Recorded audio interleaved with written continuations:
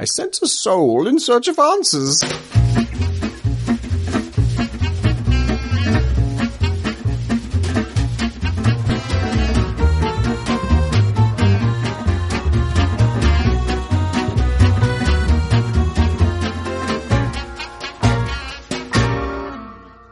Hello and welcome to episode 263 of the Crate and Crowbar. It is the 21st of November. My name is Chris Thurston and tonight I'm joined by Alex Wiltshire. Hello. And Tom Francis. Hello. Hello. Hello. Hello. Hi. Hi. Again, hello. Hello. Hi. Hello. Hello.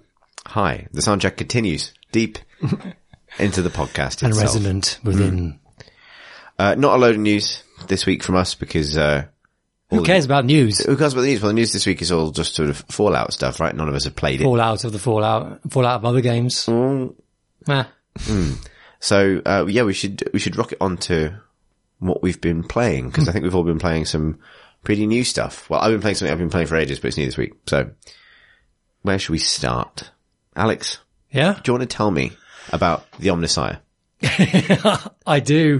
I've been playing Warhammer 40k Mechanicus, which, I don't even know why I decided I wanted to play that. I kind of saw it come up in the Rock Paper Shotgun post. I was not aware of it before then. I don't really know why it piqued my interest, but I got it and I played it, and it's a very, very neat little turn-based strategy. A very contained, economical, fun, snappy style turn-based strategy game. So when you say turn-based, do you mean in the XCOM kind of context, or Kind of. Well, not even like that really. So it's set in amongst the Adepticus Mechanicus faction of Warhammer 40k, and you up against the Necron. So it's basically just cyborgs, just one big Necron versus skeletal robots. So it's all mechanicals all round really. And the strategy is really neat. Like, I was very surprised that it's a very simple system. So you have a small number of units on the board. When it's their unit's turn to have a go, each of the units comes up in order, unit order, not in side order. So you get to play in turn with your units. Does that make sense? I think I did with the sense. Don't analyze the words. Just go with what you sensed from what I was trying to say. I think the turns were nice. That's what I was getting. The turns were nice, yeah. And you have a movement and you can make an action, generally. But it has a really neat little system called Cognition in it. So the Adepticus Mechanicus are all about knowledge. They're a faction that kind of tries to discover new technologies and absorbs them and uses them. So the game uses that theme as them absorbing information and then being able to use it to make extra moves. So you start the game with, I think, 4 or 5 potential cognition points, and you pick up cognition points for various things. You can get them for having one of your servitor units hit by the enemy, which is really weird. As in it gets hit. Yep. If the enemy hits one of your servitors, which are kind of like a trash mob of yours, they're cannon fodder, they're very weak, they have a melee hit. If they get hit, they generate a point because through analyzing the hits that they received, learned a lot. They gain information, and then they go, yes, in that case I can fire my gun in a way that I couldn't before. And these points are kind of consistent across, like for you the player, like you can spend them in the way you like across your different units. Right. Other ways you can earn them. There's a skill that that you can let them learn, which allows them to earn a point at the start of their match, as part of their turn. And there are also obelisks in the level where when you stand next to it, they'll put out their hand, look at the obelisk's sort of hieroglyphs and get inspired to shoot their rifle. The weapons have different... It happens in 2001, doesn't it? Yeah, pretty much, yeah. The weapons cost different amounts, so there's a sort of a melee kind of axe thing, staff axe thing, which costs 1 cognition to fire, but one of the other starting weapons is a pistol that costs nothing to fire. You can only fire it once in a turn. could only fire all weapons at once in a turn. And you have various other items you can, over the course, like you're sending these units across the campaign over and over into levels, and you level them up and you can give them equipment. And so they kind of reflect, they slowly get more and more complex, and you can fit them out with better and better stuff. But I love the cognition sort of system because it makes fights really dynamic.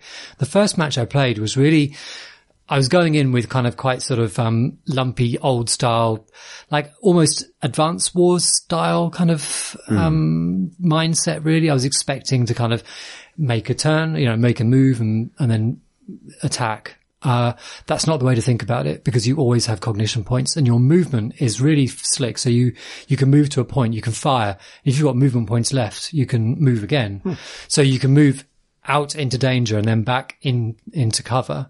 I should say that cover isn't a big thing in this game. There are some elements of kind of environment which do cover you, but there isn't a cover mechanic at all. Like some things will occlude you. That's about it. And the enemy hit you fucking hard and your characters are pretty squishy. So you're using servitors to kind of distract and get in the way. There's a mechanic where it's got an opportunity thing where if an enemy unit moves into melee range of one of yours, you get a free hit on them. Right. There's no chance in terms of whether you'll hit or not, but there is chance in terms of how much damage you'll do. And there's loads of kind of layers of kind of energy armor and stuff like that. But it means that the battles are really, really dynamic, like that you can feel on the edge of kind of failing, and you feel really smart when you figure out the little puzzle that kind of gets you out of it. But for me, we've had this conversation before, Tom, where like I kind of relished the more fuzzy sort of situations like that. I don't know. I really couldn't say at this point. I probably played it for about 2 or 3 hours. I couldn't say how rigorous it is as a strategy, like as in like how much thought you can put into it and how finely balanced it is. I couldn't tell you, but I love the fuzziness of kind of working like skin of teeth kind of, Yeah. It's good to hear that it has that kind of dynamic feel to it, because I've always assumed that's the reason, or the reason the XCOM doesn't do certain hits with variable damage is that they feel like it's too predictable. It's kind of too, guaranteed. If you will always do at least 1 damage if you're at this range or whatever. And that gives fights a kind of like preordained feel, like, I was always going to win this turn because of this. Whereas with the percentage chance, it's all kind of up in the air and anything could happen. And, my guess is that they feel that leads to like bigger highs and lows. And I would have thought that one disadvantage of getting rid of that would be, that it was too predictable, that you always knew who was going to win. But it's good that it doesn't feel like that.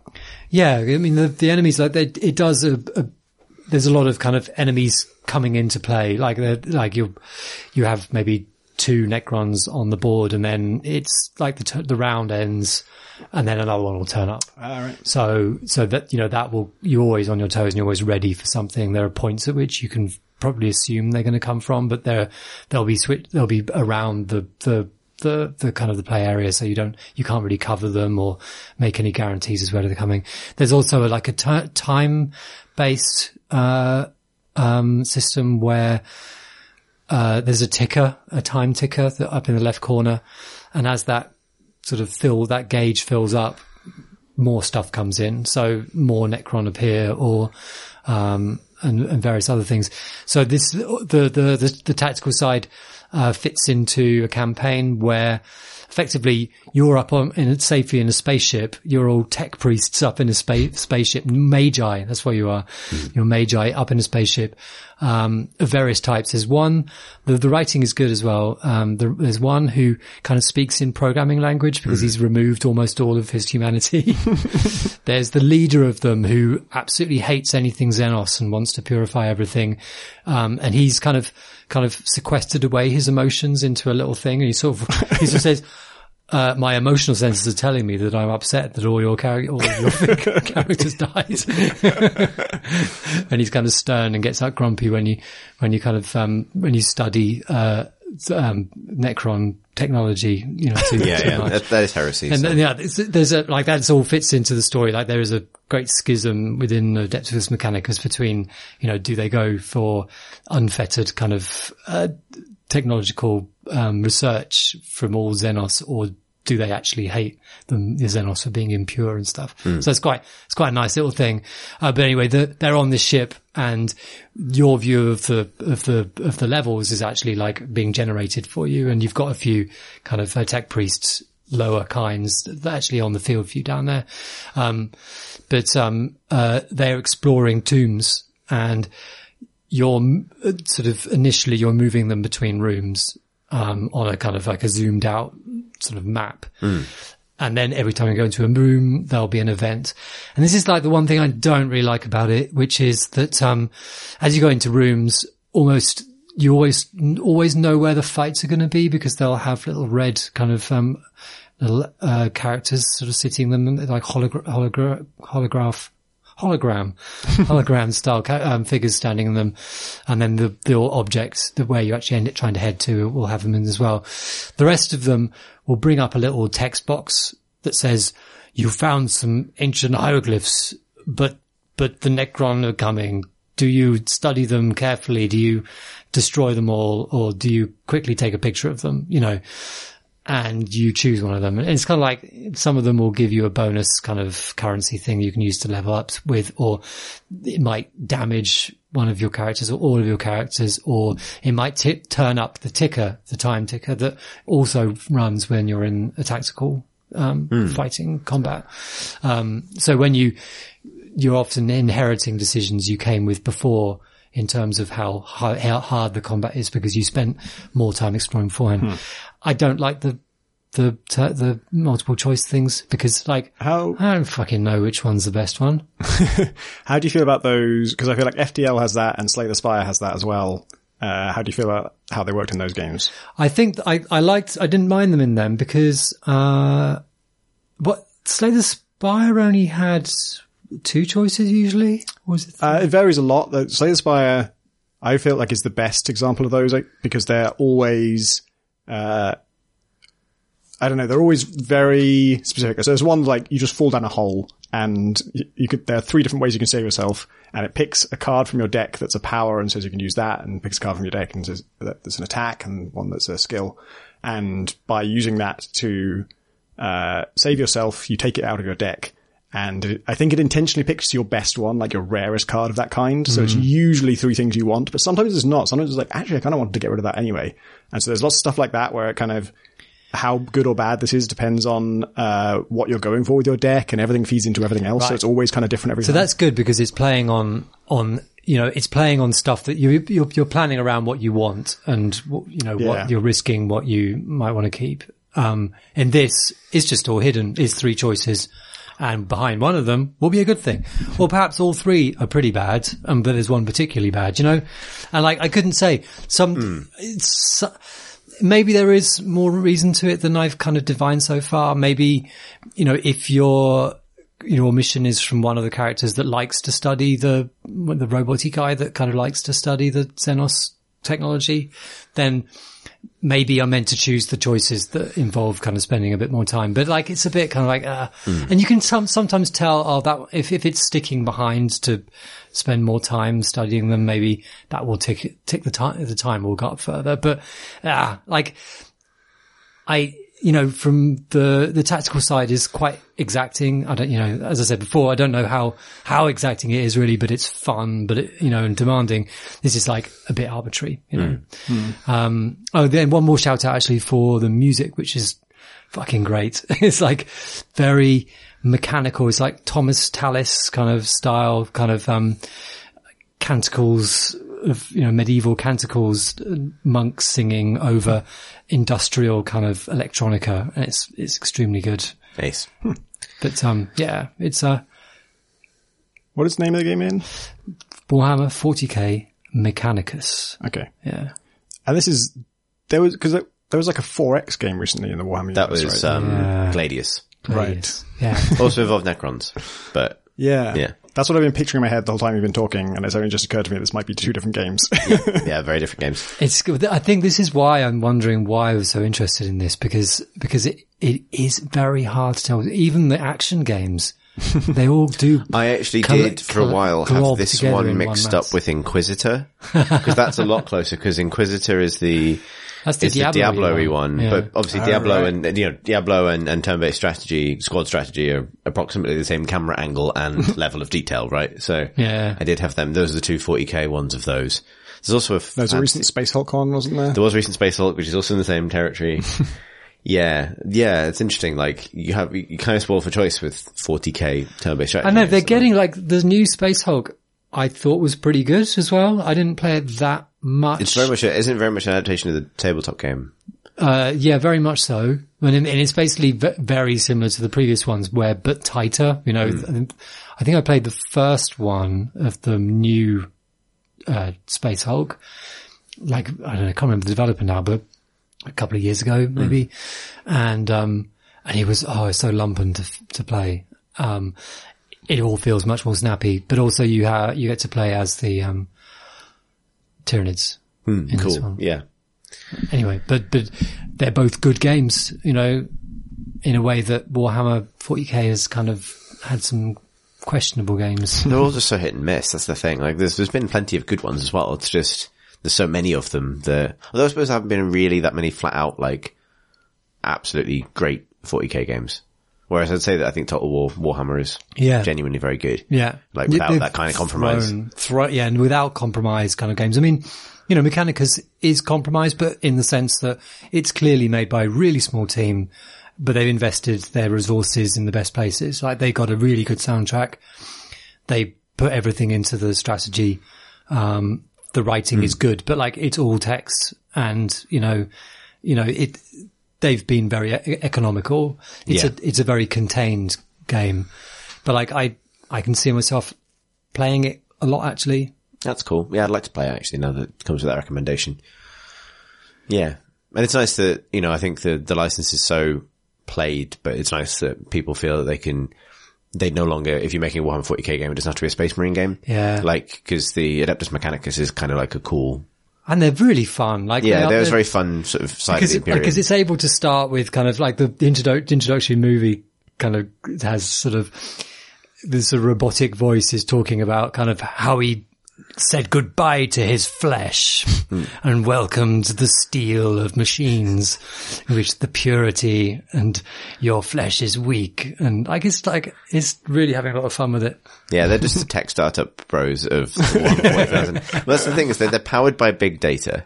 And the answer to everything is like, add another skull with a computer in it to your body. We've built a very small submarine. It doesn't help at all. And like, there's loads of room for sort of like, you know, sort of, you can just treat everybody as kind of, all your characters as just, you know, fodder as well, which is, you know, nice little thing. Yeah, it's not going to be the XCOM game where you get really attached to your individual Skitarii or something. Well, yeah, the Skitarii you do, like, you just get rid of them, that's fine. But the old tech priests that you take in, so far there has been one mission where I've earned one. So you started with 2, now I have 3. If one dies, then they're gone for good. With all of the resources I put into them. And I should say that as that time ticker goes on in the mission that you've taken into the tombs, when that mission is over and you succeeded, you go back to the ship, and then that number is then added to a percentage gauge, which is towards how aware the Necron are of you, and kind of, it's the end of the game. So the longer you take in all things, it all kind of adds up to your kind of overall, it's not completion, like Doomsday. The Tomb Awakens kind of thing. Yeah, Doomsday. Oh god. It's Doomsday. That's what Tuesday originally means. Speaking of tombs, how have you set up your tomb for playing Artifact? Oh, that doesn't make any sense at all, Alex. I was thinking what I was going for there was let's unpack this. You're playing a lot. Yeah. You might die. Right. Yeah. Yes. I mean, I get that a tomb is somewhere you reside for a long time. Yeah. I mean, honestly, like, probably not the greatest segue in the history of this podcast, but a worthy effort, and I appreciate you attempting. Thank you. So, Thank you. Yeah. So, Some artifacts are in tombs. Yeah. Sometimes you find an artifact in a tomb. You could have gone with that. Yeah. A tomb is somewhere you go that follows your dotage. And this is the Wow. Surely there's a Dota hero with tomb in the name. Yeah. Tomb Lord. Is there a skeletal one? Dark Tomb Lord. Undying's, It's gotta be a Dota hero. Undying's E ability is Tombstone, so that would do it. I mean, this gets richer and richer. It does. Yeah, I mean, honestly, almost all words are in almost all games. So, you could have said, Tom, you've been playing Hitman. You've been interring people in various places of permanent rest. There's a strong connection between tombs. I'm pretty sure, there are at least one level where you go into a tomb. Yeah. I would not be surprised if you can push someone into a tomb to kill them. But yes, no, to answer your question, Alex, I think, yes. So, my interment in Artifact is ongoing. So, I can talk about Artifact now, but I haven't been able to talk about Artifact for a while. But as of today, I have now played 90 hours of Artifact. Holy shit. And it came out on Sunday night into public beta, but I've had it for a little bit longer than that. And, so I played a lot of it. And I've had, and I think I am, a bit in love with it as a bit of game design. So I want to talk about that first because, I'm really aware that if I had been able to talk about it last week, I probably would have said a very different set of things or I'd be in a very different place emotionally with it. And so this, if you're not aware, is the Dota 2 card game. It's Valve's first game in quite a few years, since Dota 2, I think. So, which was 5 years ago now. So, and it is made in conjunction with Richard Garfield and Scaff Elias, who are both pretty obviously integral to Magic the Gathering and its subsequent competitive scene. And it is also a Dota tie-in in a bunch of ways. So it's about as like up my alley as you can get. And so I've had the experience for about a month now, or more of learning to play the game in a very specific circumstance. In a specific circumstance, I think have given me a really good appreciation for its design. In a closed beta environment designed to test the balance of the game where every card is available and the only people to play against are 300 professional card game players. So sort of scratching out about a 50% win rate in that environment was really satisfying.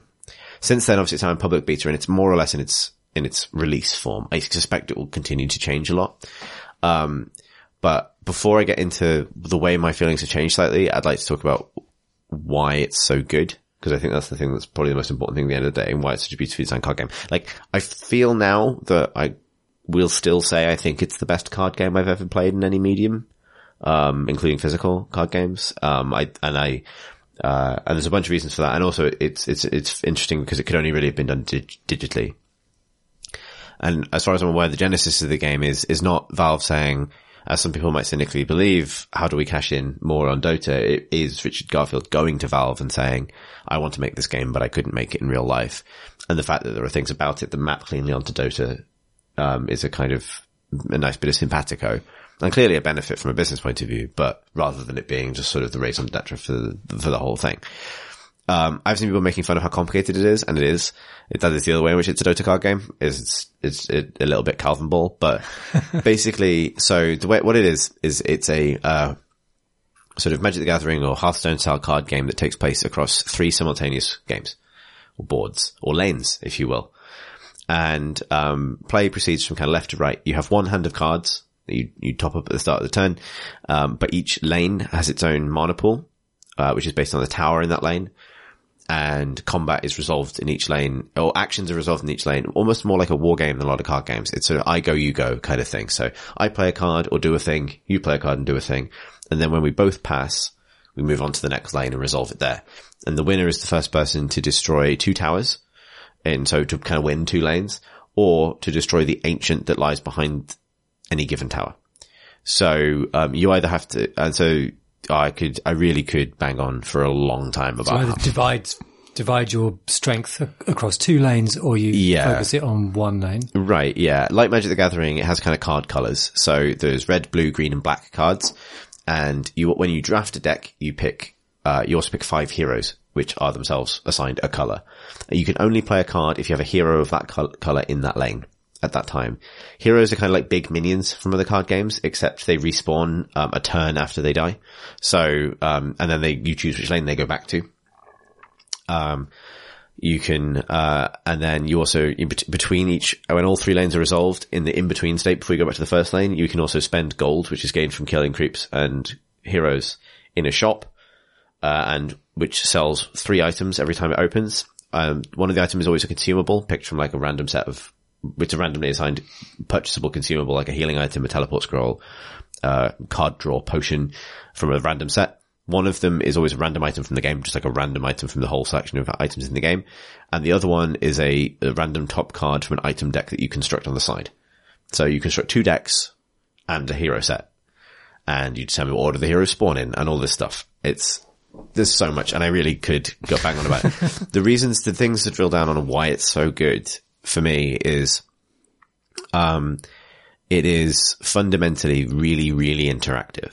Like, I've been playing a lot of card games recently. I think I'm really into just card game design, I think. And, I think something I look out for is like, I really want a card game that approaches a level of interactivity where simply planning ahead or having the best cards or building a deck that can execute a certain combo that will win a lot of games isn't kind of enough, because there are enough moving parts that you have to be able to adapt to the situation. Artifact achieves this in loads of different ways. So for example, there's so much to do with like, positioning and who attacks whom. But like at the start of every round, each player gains 2 regular creeps, like 2 regular melee creeps. But which lanes they go to is randomized. So they might go to the same lane, they might go to different lanes. And you can see this before you deploy your heroes, but this has a huge effect on who's going to end up attacking whom in the successive turn. It has loads of potential bearing and interaction with spells, the board state generally. And that is one small thing that means that your plans can never be fully set, because you have to account for what might happen. And you can be completely screwed over by it, and you can have the game saved by these sorts of elements of random chance. You also have a much bigger deck, than you can, it's minimum cards, 40 cards, and no max. And card draw effects. There's quite a lot of card draw effects, but not loads and loads and loads, and certain colors have more access to them than others, which means that in a given game, you're probably not going to see your entire deck. And that, is actually quite different to a lot of card games I've played recently, where the sort of assumption is that by the end, you're both kind of like only a couple of cards away from having seen every card. How many cards are in your hand? You start with 5, and you draw 2 a turn. Right. But there's quite a lot of effects that will like empty your hand faster than you'll draw, basically. Whoop, bong, that's the whiskey o'clock bell. And so those sorts of things help. And so the reason I'm saying all this, because all this has a bearing on the monetization structure of the game and the importance of, for example, rare cards. Because if you have a system that actually you don't see every card in your deck every single time you play it, simply having a particular card isn't always going to be, isn't always a guarantee that you'll see it in a match, etc. There's the level of complexity is actually pretty staggering, I think. And at its best, it's genuinely like one of the most exciting strategy things I've ever done. Cause you like, there's really nice things like the fact that you have 3 lanes and you can afford to lose in one of them. For me, fundamentally changes how certain kinds of matchups feel. Cause within its sort of system, within its sandbox, you definitely have the concepts of like an aggro deck or a control deck or a combo deck. Those things do exist, like old Magic the Gathering kind of ideas. But when you're up against, you normally, and obviously decks will have how they want to win built into them if they've been built well. But the thing I really like about it is you can see that stuff coming as soon as your opponent starts building it in one lane. And they've kind of got to be able to make it happen in 2 in order to win the game. You can get in a scenario where they're doing so much damage in a lane that they can bash through the tower and then get all the way to the ancient and end the game. But that itself is a very specific kind of strategy. And that for me changes the nature of its back and forth quite substantially. And it allows, I think from a design point of view, it allows things to be a little more lethal and more scary than you might have to do in another game like this, where it's like, well, this just ends the game. And in this, it doesn't. This just ends the game in 1/3 of it. And there are almost always counterplays built into the system. It's interesting how the Witcher's card game, Gwent, is a 3-round thing where you can afford to lose one of those rounds. Yeah. And in a sense, you could almost win one thing in Gwent is like, if you can make the enemy expend all their cards trying to win this round and you win it, you've kind of won the game at that point as well. Yeah. Right, yeah. Like, a lot of my favorite strategies that I've picked up in terms of while learning the game have been like having a way to sort of consistently stall your opponents, the lane they're obviously favoring, without actually letting it get out of control, but also without really killing them, because there's lots of there's so much depth to it. Like, when you start playing, you get really obsessed with the idea of if I can kill heroes, I can stop them playing cards. And sometimes that's definitely the right move. But I won a game just earlier before you guys came over based on the fact that I just let one hero stick around on 1 health. Because the fact that heroes respawn means that, so it was weak and you wouldn't? Yeah, no, it means they're still doing damage, but I can afford the amount of damage they're doing. Yeah. What I don't want them to do is respawn and go somewhere else. Like, if I trap them here, their player either has to buy them an item to move them. You buy a blink dagger and blink to another lane, or buy a teleport scroll to get them out. If I can just sort of hold them here, they're kind of not, well, at least I can predict what they're doing. There's all this nuance. There's an initiative system, so the first player to pass goes first in the next lane. Huh. So if I do something, and then you choose not to do something and you pass, and then I pass, that initiates the combat, and then we go to the next lane. And that is tremendously important. There's a special card quality that means that the cards that steal initiative, but without them, often, and it's very often, sometimes the best thing to do is not spend any mana. Just leave it. Like, I'm happy enough. I could gild this Lily in this lane, but I'm happy enough with it. And what's more important is that I play the first card in the next lane. Which could be something that maybe stuns the heroes before they can use any cards, or kills those heroes, or there's a great card, Enough Magic, which is based on the Fuck Magic Dota meme, which is basically just a guy punching a wizard in the face and it skips the card phase completely. And so it just means go straight to combat phase. There's all of this stuff built in, and like I say, I could bang on for a long, long time about just how cool this is when it all kind of comes off. And I've had some really great games throughout the beta and since it went to public beta this week. And I think it's I'm really excited to see what happens next for it. However, I'm a little worried for what happens next for it as well, because I think, and I'm a bit surprised by this, I think Valve have been quite naive with the business model. Yeah, I heard Artifact is bad because you have to pay for everything. Yeah, so this, it's what the internet told me.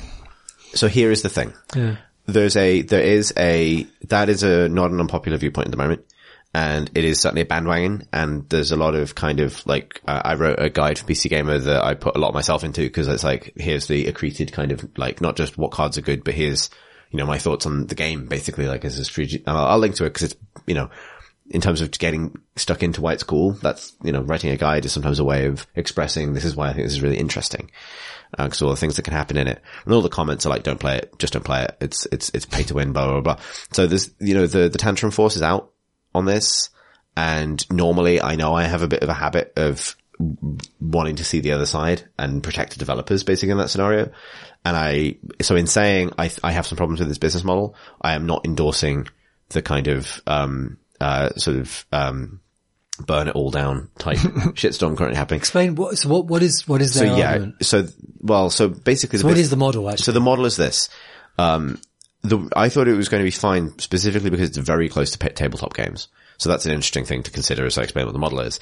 It's the same as Magic the Gathering in some crucial ways. So you spend $20, I don't know whatever the pound equivalent is, on the starter set, basically. The starter set contains 2 full decks of cards, 2 pre-constructed decks, but obviously all the cards that are in those decks, that between them give you all 4 colors. So it's it's a red-green deck and a blue-black deck. Is that deck set, is every owner of the starter pack? Yes, every owner of the starter pack has that stuff. You also get 10 packs of cards, each pack contains 12 cards and is guaranteed to contain a hero, and a rare card. Although Artifact card rarity is a lot more flat than, in terms of its relationship with power level, than in other card games. There's common, uncommon, and rare, and some of the best heroes in the game are commons. There's not, you know what I mean? There's not a kind of, this is a gold shiny Charizard, therefore it's the best thing in the world. That is not how it works. Because the complexity lies in the overall usage. Yeah. There are certainly better and worse heroes, I think. There's definitely a tier list, but the rarity is relatively evenly distributed up and down, with a few notable exceptions, but you notice them because you don't have those cards. But and you also get 5 tickets. And I get onto tickets because tickets are going to be contentious, with me, Chris. So you get that stuff, and then you can then subsequently pay, $2 for, a card pack, basically. Or I think it's £4, so probably $6-ish for 5 tickets. And that is how the game is supported. So the issue I have with this is that, there is no way to earn any of those things in game without spending more money at all. Like, there is, at present, no way to earn additional card packs simply by playing the game. And so initially I knew this going in, and I sort of defended it a little bit on the basis that I play a lot of physical games, I play a lot of tabletop games, and I accept that, I accept in real life that if I want to go and win prizes playing X-Wing, for example, I buy a ticket to go to a tournament. Dear Fantasy Flight, I've played your game for 15 hours. Cards, please. So yes, could you please send me Exactly, a plastic? right. So, other big thing I missed completely. It's not active yet because it won't go active till the game goes live at the end of November, but, you can buy and sell your cards on the Steam marketplace. What you can't do is trade them with other people. And there's a very clear, the blindingly obvious reason for this, because as soon as you allow trading, you open the door to third party reselling. And that absolutely would happen. Like it would absolutely, there's no doubt in my mind, that would happen. But it means that it has basically the entirety of the Magic the Gathering business model, from buying packs to selling and trading cards. So you sell it for cards and then you put the money except towards other cards, right? Yeah. Like, the exception being that, you and I can't swap cards with each other. Which you could. So, yes. Game. So suggestion 1 from me, Chris, is this. They need to add trading, but I absolutely respect the need to also protect the game from third-party betting sites and all of the things that have bogged down similar mechanics in Counter-Strike. So the way you have to do it basically is like you can only trade with someone if they've been on your friends list for 2 weeks and you've played 3 full games of Artifact with them. That would be my kind of criteria, because that would shut down all the bots that normally facilitate those kinds of Steam interactions. Short of better control over Steam's API for that kind of thing, I think that's how you handle it.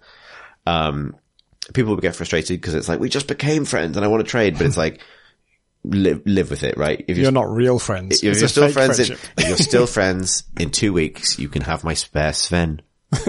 So the other thing that was an issue with this, which they did catch already, is, because, everyone has the same basic set of cards and you basically never need more than 2 of the same hero. For example, anytime you pull so I got really unlucky and pulled out of my 10 initial packs, I pulled the same hero 4 times and it was one of the heroes that's in the base set.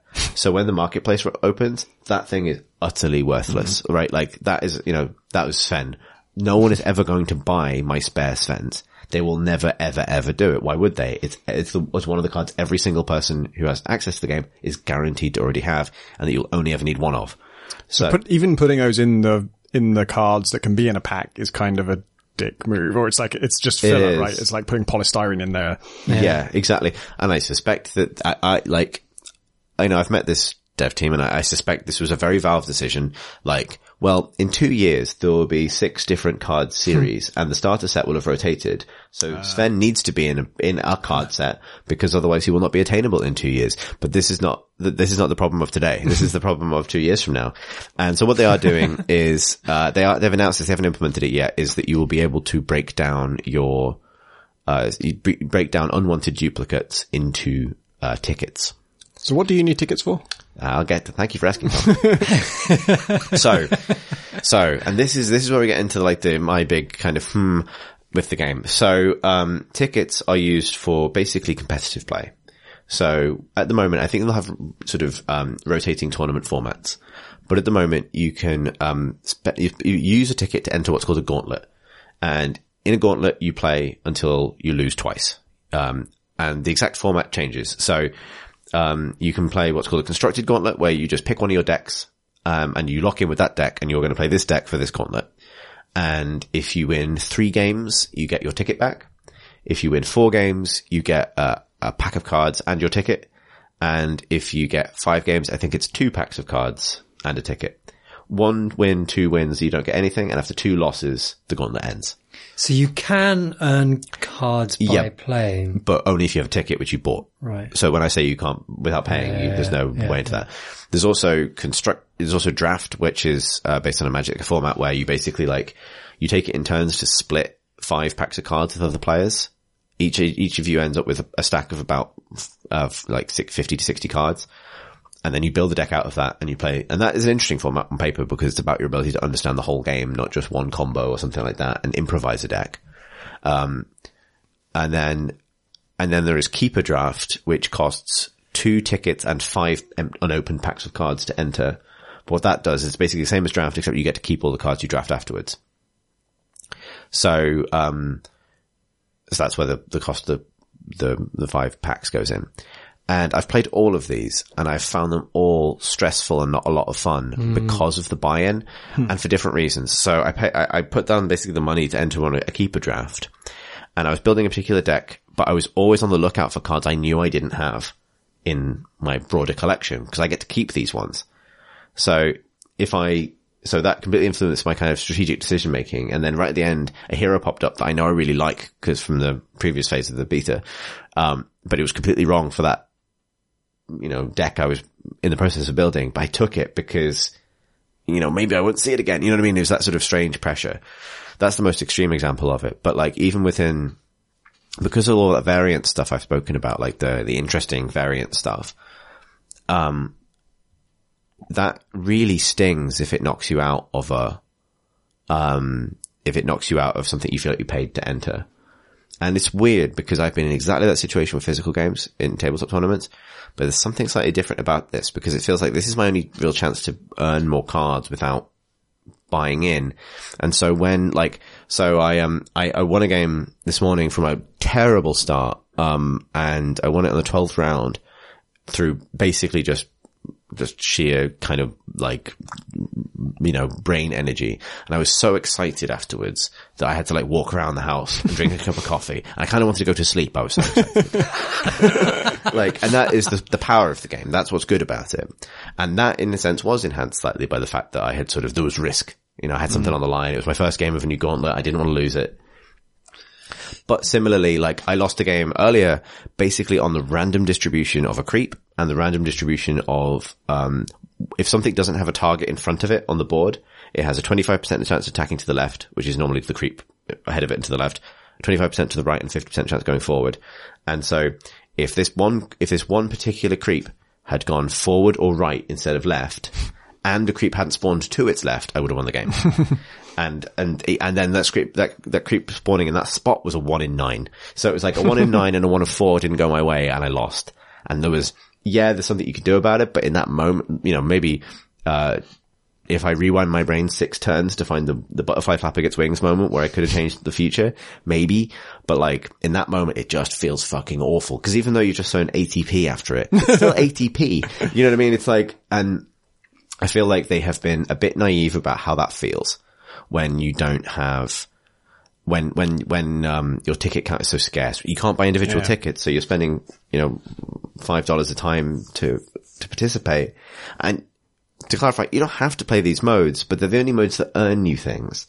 And games will really condition you to see the modes where you earn things as the real ones. Presumably are you also earning some kind of rank as well? Oh, so zero progression. There's zero progression. But if you don't use tickets, you can play just sort of friendly games. You can play against AI, you can play against friends, you can play against random matchmaking. Yeah, there's a full game there, but like, but it's interesting. Like, I can think around it, but I can't feel around it. And there's a feeling about like, I wish I was getting something out of these games, my time with it. I think so in addition to ad trading, heavily limit who you can trade with, my other suggestion would be, I think they should give every player 1 or 2 free tickets every day. I don't think that would eat tremendously into even one. The weirdest thing is, that's so, as soon as it said tickets, because Mario Run on your phone has tickets in it, and the tickets will allow you to play like a little kind of mode where you're racing a level with one of the people on your friends list. And they clearly realized that people, because you have to buy these tickets, but they accumulate over time, and so I've got 100 because I never play the game, and so I've never been, but if you're into it, then you presumably have a scarcity of them. You could have like a thing where if you're out of tickets, you get 1 a day. Yeah. All I would do is you get 1 a day for logging in. Yeah. It's every billions of games do this. Like, but then are there login bonuses? No. There's nothing. So weird. There are so it's many. It's not a free-to-play game. There's nothing like that. But it's like they've taken some sort of slices of free-to-play kind of, I don't think they have. Iconography, but sort of, not really. But not in like, a kind of, because the ticket analogy is strictly like how a tabletop tournament works. Like, it's, you know. But it's also a bit like the sort of energy system in, you know, where you so kind of. That I think is where this gets interesting, because I genuinely, from talking to them, I don't think they even really see it as equivalent to a free-to-play game. Because, well, it isn't. I mean, because you've paid 15 quid on. But like, I don't think they have necessarily fully considered where their analogies line up. Right. Right? It's not like, you know, tickets are an analogy in this because it's a digital game. Tickets are an analogy in free-to-play because it's a free-to-play fucking money wang system where it's beyond any kind of physical constraint. Yeah. This is this is the bizarre fucking circular design thing. This is a digital version of a physical thing that could only be digital, but is mimicking the payment structures of a physical thing, except in one instance, trading, where the digital environment prevents that thing from being constrained in the way that it would be in real life. That is kind of nuts, but I just don't think they've. So I think one thing like the reason it's not free to play is for cheating reasons, right? Because that's maybe, yeah. I think that's why CS:GO is not free to play. It's just that because the Steam account is free. And, if the game is also free, they had this problem with TF2, to some extent. I don't know what they did to solve it. Maybe they didn't solve it. And that's why they haven't done another free to play game. But, no, it's free. Oh yeah. Basically the cost of getting caught cheating, if the game is free, is effectively zero because you just create a new account. And if you pay for the game, then there's some risk to cheating, and there's a reason not to just try every single exploit ever. Like, I kind of get it, because if it was possible, like, I feel like they back themselves into a corner, because if it was possible to farm, cards in-game, then, and sell them on the Steam Workshop, then the whole thing becomes a factory for generating income on Steam. But why expose themselves to any of this at all? I mean, like, I can see part of the ticket system is about raising stakes and giving you a sense of progression in a game which doesn't really have progression, you know, where, like, StarCraft has a ladder system. Like, there's your sense of kind of stakes. Every game you play on the ladder has stakes. Like, it's just built into the structure. You know, and then there are kind of, but it's a paid for game, and that would, like, Artifact could surely fit into that if you're going to get rid of all the tabletop sort of. It's funny, like, idealistically, why not just have all the fucking cards? Because if the variety and excitement of a game doesn't lie in your, you know, the cards you've collected, like it does in something like Hearthstone. Right? Why the fuck just sort of lean on the game design, which, like, this incredibly complex kind of multi-layered game design instead? Yeah, I don't know. I'm not sure. Like, and I'm interested to see what, I suspect the future holds some big changes for it. One thing I don't want to do is come down on it finally until it's out, because, like, I don't believe that Valve make infallible decisions by any means, but I suspect there's, I really want to see what the impact the marketplace has on it, in terms of the value proposition of it. Because if, for example, it is relatively affordable to simply buy the cards I want for a deck I like when you can import decks through an API, basically. So third-party websites will be able to interact with them. If you load up a deck in the in-game deck builder where you don't have all the cards in order to build it, there's a button at the bottom to just buy all the cards you need to finish that deck. Oh shit, so you don't need to buy the packs at all? No, that's the point of the Steam Marketplace. I see. So you buy them from other people on Steam. It would just find the cheapest of each of them, right? So that doesn't work yet. It doesn't work yet. It'll only start working next week. I really want to see how it feels when that is the case. Because if the cards are, there's not a huge card set. Like, if all the cards are abundant enough that, like, it ends up being, you know, maybe this public beta is a weird period for the game, but not representative. And what ends up being the case is like, everyone just accepts, you do the $20 buy-in, and then you buy the rest of the cards for $10, and that's it. And there's some value to Valve in the price of the rest of the cards being some strange fluctuating kind of X number. I don't know. Like, I find it really interesting because idealistically I like so much about it. Like, I love its design, obviously, but, like, I like the idea that there's no leveling up. Honestly, like, that is, you know, I would defend the fact that there's no card crafting system, because I feel like breaking cards down into dust and using it to forge different cards is a way that Hearthstone masks its own exploitative practices. Because what it teaches you to do is to see a pack of cards that you paid for where you got nothing that you wanted as valuable in some way because this rare card you got a duplicate of breaks down into 1/100th of a different rare card. Like that, you know, CCGs being what they are, like that system isn't perfect either. And I really like that they're trying something different, but it has given me, like, it's a game that can give you bad beats as it is through its design. And I can be happy with that without this broader framework. I'm just not sure the ticket thing works as it currently is. That said, like literally, if it was like every day you log in, you get one free ticket, I would log in every day to just do my gauntlet for the day very happily, and I'd probably play it forever. It's because each of those runs represents, if I don't do well, ATP of my human money. It sort of adds this twist to the knife that I'm not sure works for it at all. What's interesting for me is that you enjoyed it like unfettered, in an unfettered way, you know, when you had the entire kind of, you know, earlier kind of build. And then when you play it in the way that everyone else does, you feel the monetization, and you wonder how its developers could have ever felt it, because I don't know how testers can ever get across the sensation they have. I mean, they can, you know, you expressed it well here. You know, I just wonder how that's what beta is, I guess, because it's a closed beta, right? You need a key to get into this. Key, yeah, and pre-ordering doesn't even get you a key. So yeah, so that's what they're testing now, and they're finding out. Like, so they moved very quickly last week on adding this system to break down cards into tickets.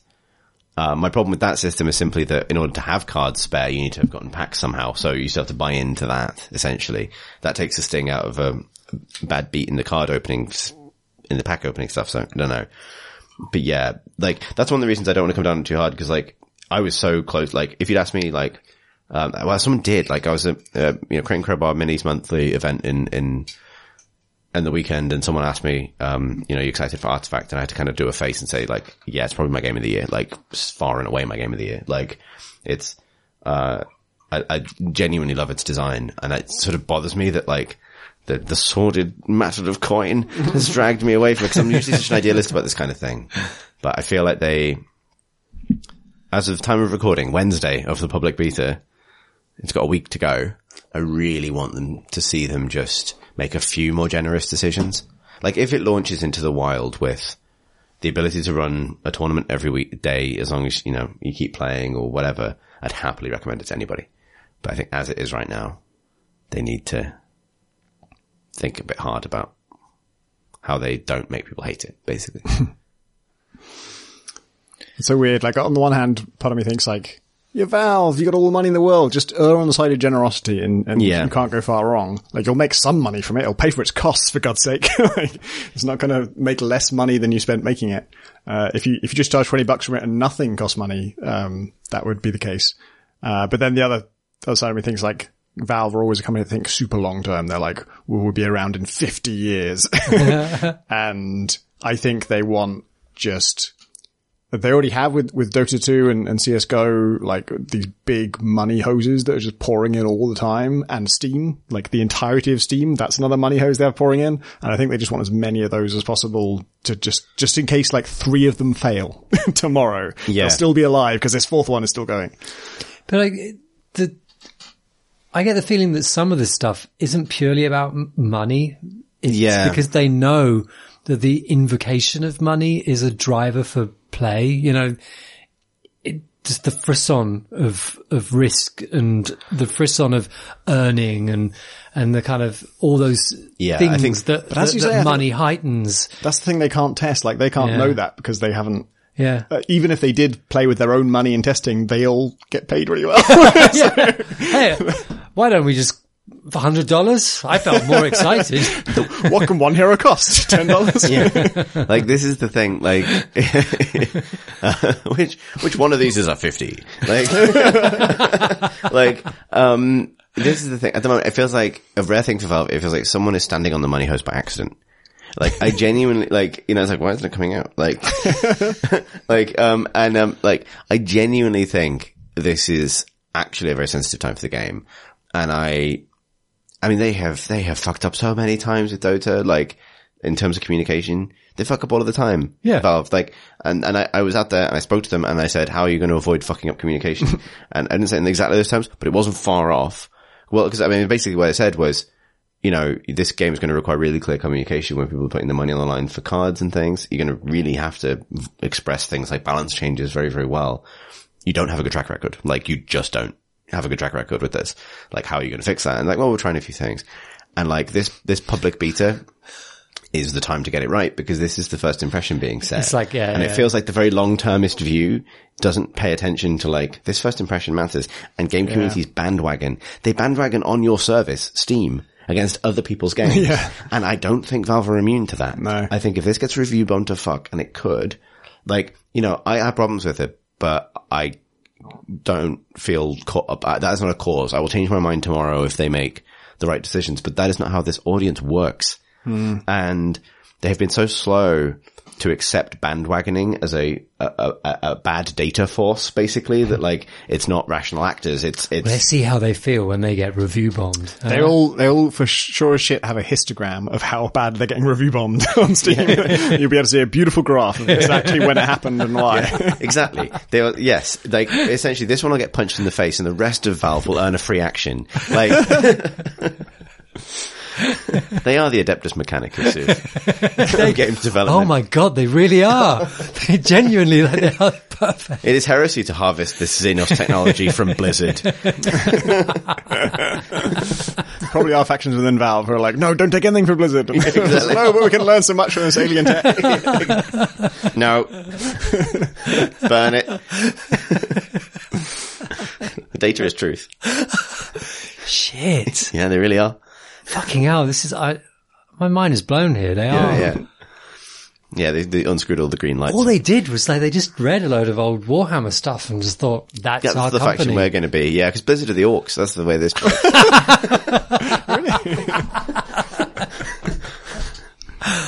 Yeah, just sort of like cobbling stuff together from other people's stuff. Yeah, exactly.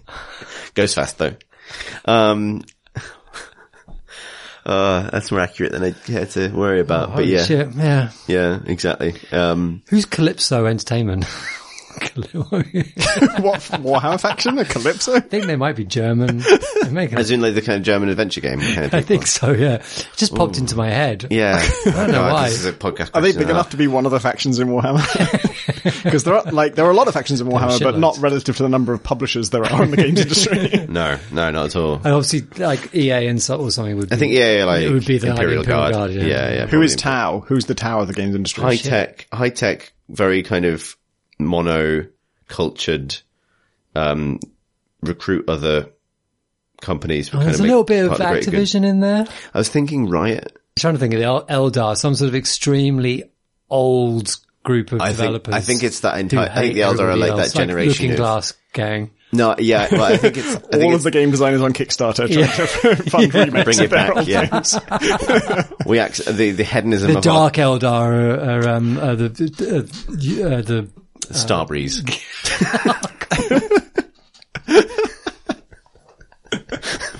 It's like, we accidentally birthed Slaanesh in the 90s. That's not going back in the bottle. Is Chaos like modders? I don't know, because, what is, I don't know what Or maybe indies. Maybe, yeah. Maybe the analogy falls apart at a certain point. But yeah. But no, I like the Valve Adeptus Mechanicus thing quite a lot. I don't know who the Necrons are really, because it's not really like an antediluvian force that slumbers. I know, tabletop games. The Necrons are yeah, because they came back. Exactly. They've always been here, but now they've come back. Yeah, exactly. And so in some ways, Artifact is Mechanicus. Adeptus Mechanicus taking on the Necrons and struggling to know what to learn from this antediluvian robot menace. That explains it. Good. Really, really got on top of things. Yeah.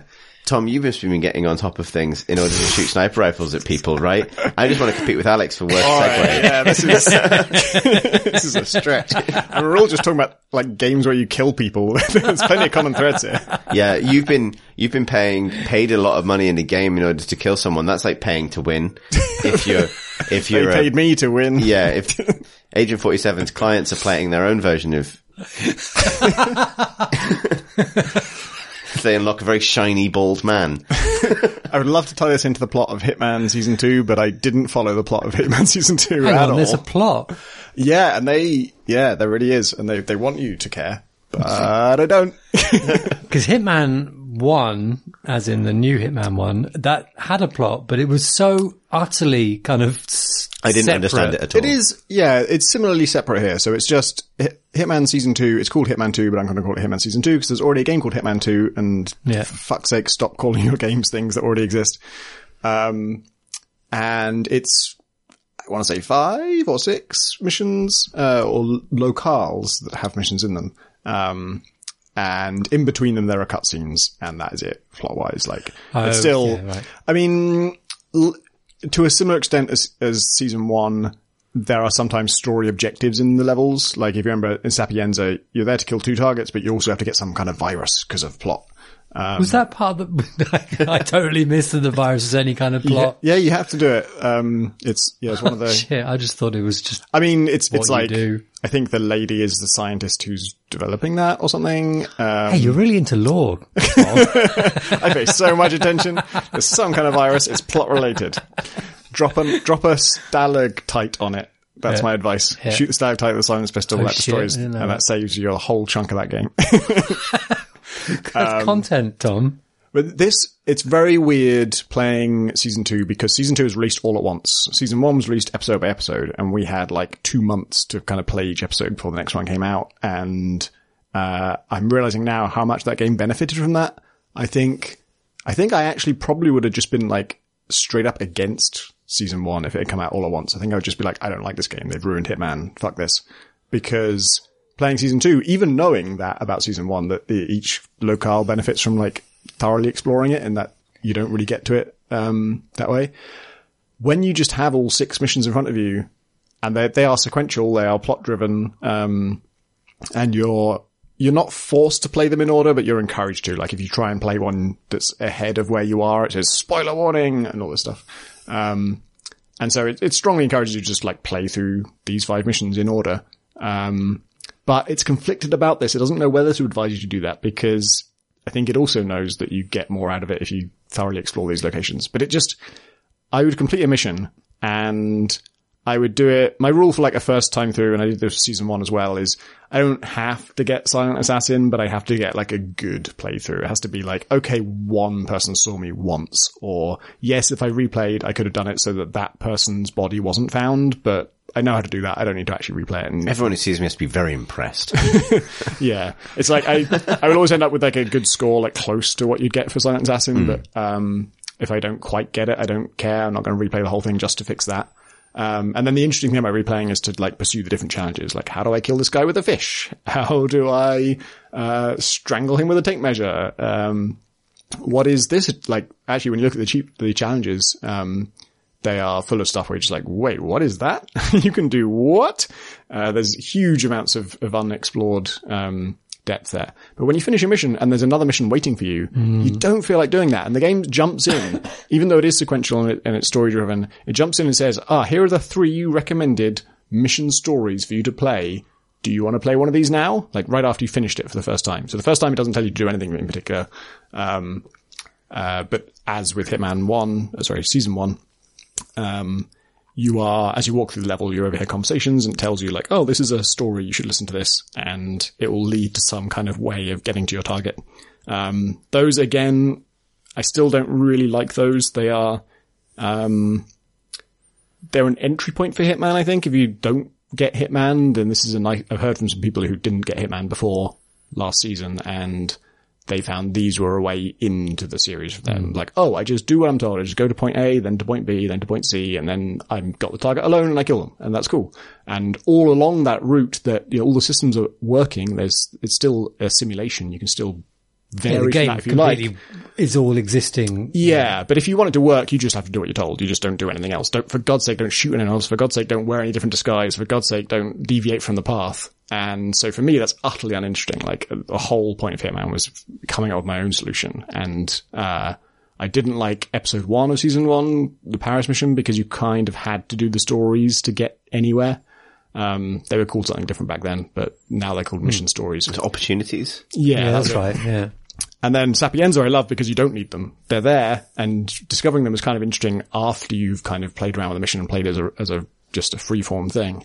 And here, I can't say yet whether the missions require them or not, but I ended up doing them the first time through, at least one of them for each thing. Most missions have like 2 or 3 targets, and for at least 1 or 2 of them, I would come across some conversation and it led to some way of me getting to the target, and I just did it, and then I completed the mission with a really good score. And then, it tells you like, objective don't you want to do like 3 others? Don't you want to go back and just like kill that same target, but with a different method of getting them on their own, which we will also talk you through and just tell you what to do? And I was like, no, not really. I do want to replay this mission, but I don't want to do that. Even if you did like those story missions, you'd still, I think, have the compulsion not to play them again because you got a new thing waiting. Yeah, exactly. It feels and so what I've ended up doing is just playing each mission once. I've played them all now. I've finished it, technically. I finished Hitman 2, in about, 5 hours or something. And I haven't had a great experience with any of those missions. They were fine, and I was interested in the environments, and I do want to go back to them, but ultimately I just had sort of 5 or 6 not terribly satisfying experiences, and mostly just doing what the designer told me to do, doing the solutions that are set up for you to do. They work. Well done, you win. And yes, I fucked up slightly on some of them. One body got discovered or one person saw me, and I could just replay and do that exact same thing, but fix that one tiny mistake. I have no interest in doing that. Like, I don't care about the actual score it tells me at the end. And I know there is loads of cool stuff for me, waiting for me in this game when I go back and go to these missions and just look at the list of challenges and just see, like I say, you'll read this list and think, what? You can do this? You can do that? What the hell? Like, there was a mission where there are 2 missions in this, at least 2, that are direct references to previous missions from Blood Money. So one is Blood Money. There was a mission to assassinate someone who's in witness protection in America, and that was called A New Life. And in Hitman Season 2, there is a mission called Another Life, which is set in a very similar looking, sleepy suburban neighborhood, kind of, white picket fences. Is that the one where you put a rake in front of people? Yes, that is the rake one. It makes them go to sleep. I haven't done that, but I watched a video of you. So actually that immediately answered a question I had when playing, which is, there is one shoulder button is instinct vision and one shoulder button is sprint.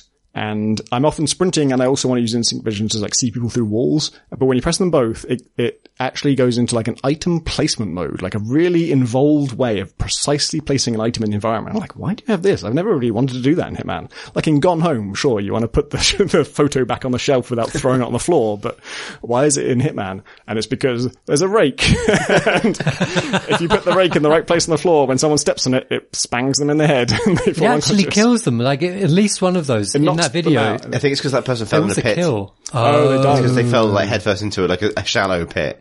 Everyone's very fragile in Hitman. Yeah. It's the fact that yes, it shares that with Dishonored. Like if you're trying to do a non-lethal playthrough of Dishonored, everyone you put to sleep, if they fall 6 centimeters, it's like, they're fucking dead. You failed the whole thing. Yeah, so it's a weird, I am not saying the game is bad, but it pushes you into a strangely unsatisfying first run through. And like I say, I could have just stopped and played one mission over and over again and got all the value out of it. But it made me realize how much Season 1 benefited from being released that way. People didn't like it, and I totally understand the business decision to not do it that way this time. But for me, I got way more enjoyment out of that series by doing. I was forced to play Paris again and again until and then I saw what was good about it. Yeah, I thought it was like I can completely see why people were grumpy about it, but I think it absolutely worked like that. And then when that next level was released, yes, and you jump into it and kind of explore it thoroughly. Yeah. I think also that it's to release it now when it's competing with so many other big games, whether you've bought them or not, there's so much fucking distraction. It'll be interesting actually to see how it lasts on this podcast, because I remember we talked many times about how Hitman 1, we were just talking about it for You mean Hitman Season 1? Hitman Season 1, yes. We just kept on talking about it because new missions came out and the elusive targets and various other stuff. They're still going to do the elusive targets. Sean Bean is up at the moment, isn't he? Yeah. And I expect they will do stuff like they did, so at Christmas last year, they released a Christmas version of Paris, for Hitman Season 1. And I'm sure they'll do stuff like that. But will that be enough to bring us back? When it's a whole new mission, yeah, I have to play the new Hitman mission, of course. when it's just an elusive target, I can probably skip it maybe. What's interesting is, friend of the podcast, Jack DeKeat, is the biggest Hitman Season 1 fan that I know of. And he didn't, really click with Blood Money. And what was interesting talking to him about it is that he, likes it a lot more, and he, like, actually doing the mission, for him is just like the sort of starter course. Like, you do that once maybe and you never think about it again, and then you play like the escalation missions and the contracts and all these kind of custom things that plug into that same location but don't involve doing the main mission. Whereas for me in Season 1, I touched the escalation missions and the contract system, and I found both of them quite unsatisfying. Escalation is where it gives you like a target who's not the main target of the mission normally. You kill them, and then it says, okay, now do that, but don't ever get seen. Or now do that, but you have to wear this disguise. And now do that, but there's landmines everywhere.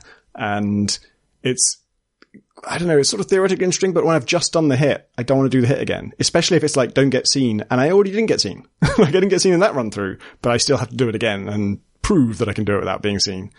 Yeah, I do. I mean, I admire the mindset that's able to do that, because I find Hitman so demanding, like, mentally demanding. When I made the hit, I kind of want to rest.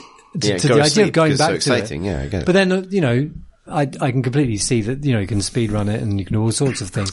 But Jack tells me there's that social aspects to it.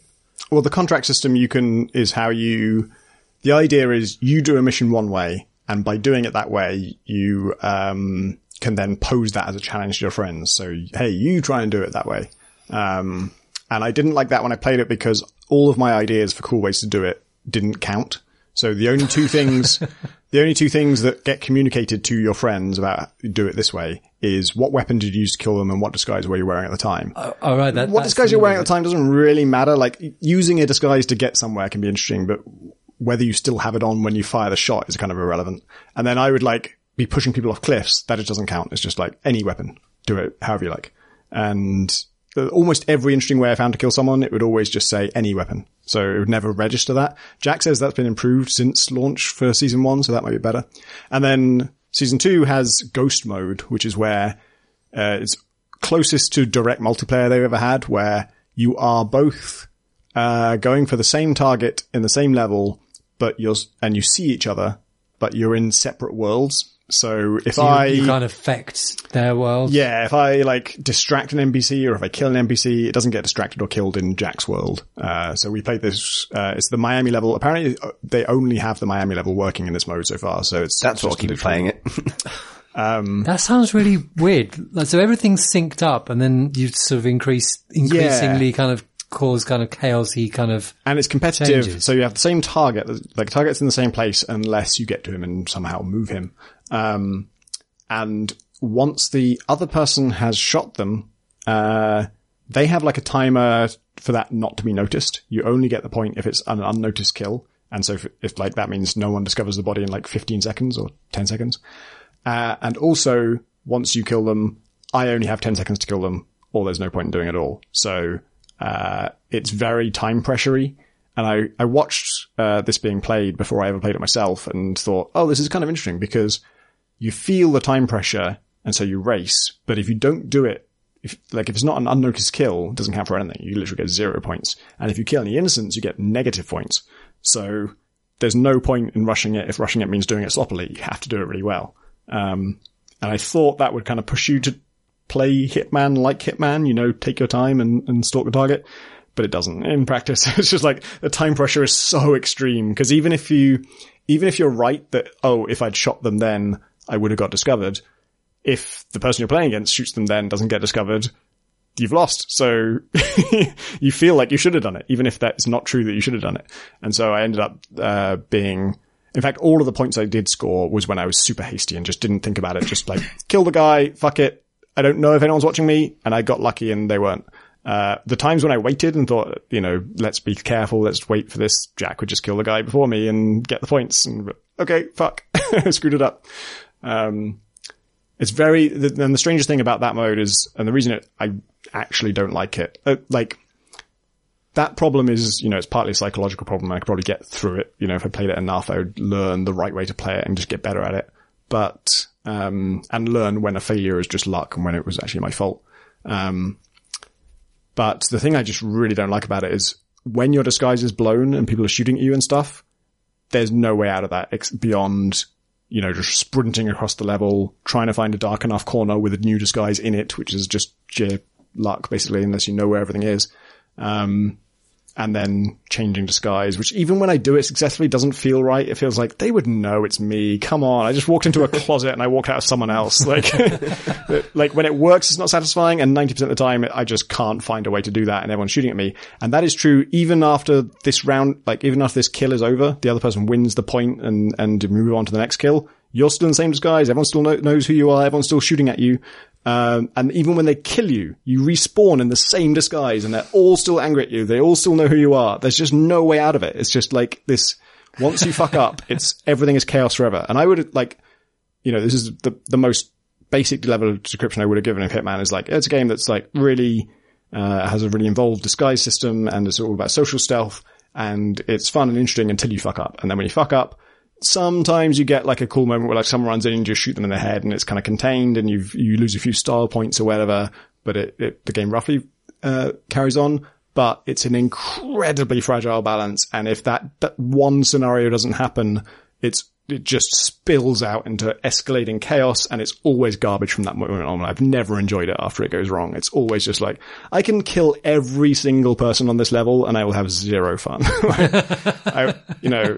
It's not that my mission is scotched because I can't complete it. It just feels like garbage. It's just a bad game at that point. And this is a mode where once that chaos breaks out, they refuse to contain it. There's so many ways they could give you a break and let you reset and let you refresh and get back to the good part of the game, but they just refuse to. It's just, no, you are being shot forever now. Yeah, they go purist on it. If you die at Agent 47 in that mode, you should respawn as a different NPC. Agent 48. But you know what I mean? Like, if they're going to do that, moving target around, I'd have you be someone else. Like, you're this person now. Like, yeah, it's very strange, particularly just in a competitive game. Like, you don't really want it to snowball. You don't really want the winning player to continue to have an advantage and the losing player to continue to have like an a failure state. Yeah. There you go. You won. Dying should reset it. Yeah. Yeah, like, or a shorter level, but with actual, if you die, you're out. Like, yeah. The other person gets the, you won. Doesn't matter what they were doing. You get the reverse bad feeling. Oh, I discovered a weird, it almost feels like a loophole, but like the whole thing about an unnoticed kill is it's only the kill that has to be unnoticed. So you can just run up to the guy and beat him unconscious in front of everybody, get shot a bunch of times, run away, lure all the guards around there and circle back and then just shoot him in the head and unnoticed kill. No one saw you shoot him in the head. They all saw you beat him up. Who can say who shot him in the technicality. Head? Could have been anybody. That is more or less like the sort of combination opening scene and resolution of so many American police procedural shows. Where it's like these people are in a fight outside the pub, or bar. Then that guy was found shot later. Couldn't have been that first guy. Episode happens. It was. Do you think you will go back and do the digging through it? Yeah, definitely. Are you motivated? I want to just look at what the challenges are, and I've already on the last mission I played. I did it kind of too easily, and basically there's a scene where I became the master of ceremonies at this strange, like, cult gathering, and my two targets are very, like, they run the show, basically, and one of them was due to appear on stage, and it's absolutely signposts, like, 5 different ways. There is a pyrotechnics event here. She is going to be standing in a cage next to a huge amount of flame. You are running the show. Would you like to sabotage the cage? Or, like, I never got to the point where that was actually an option, but it was like, this cage can be sabotaged. You can absolutely do this. And then I got up there, and I didn't, like, there's this huge crowd. You're on the kind of a raised pedestal, and it's in like a castle. And there's some crenellations that she had gone behind. And I was like, we'd gone back from the crowd a little bit, and the whole apparatus is right in front of me. And I'm like, no one is watching me right now. I think I just hit her. Like, I had a giant torch that I'd like symbolically carried the flame from a pile of burning money up to the cage. And the next stage was going to be to light it up. But I'm just like, I think I just hit her with a fucking torch. I think I just knock her out. And I knocked her out. And then that was a non-lethal thing, so I shot her in the head.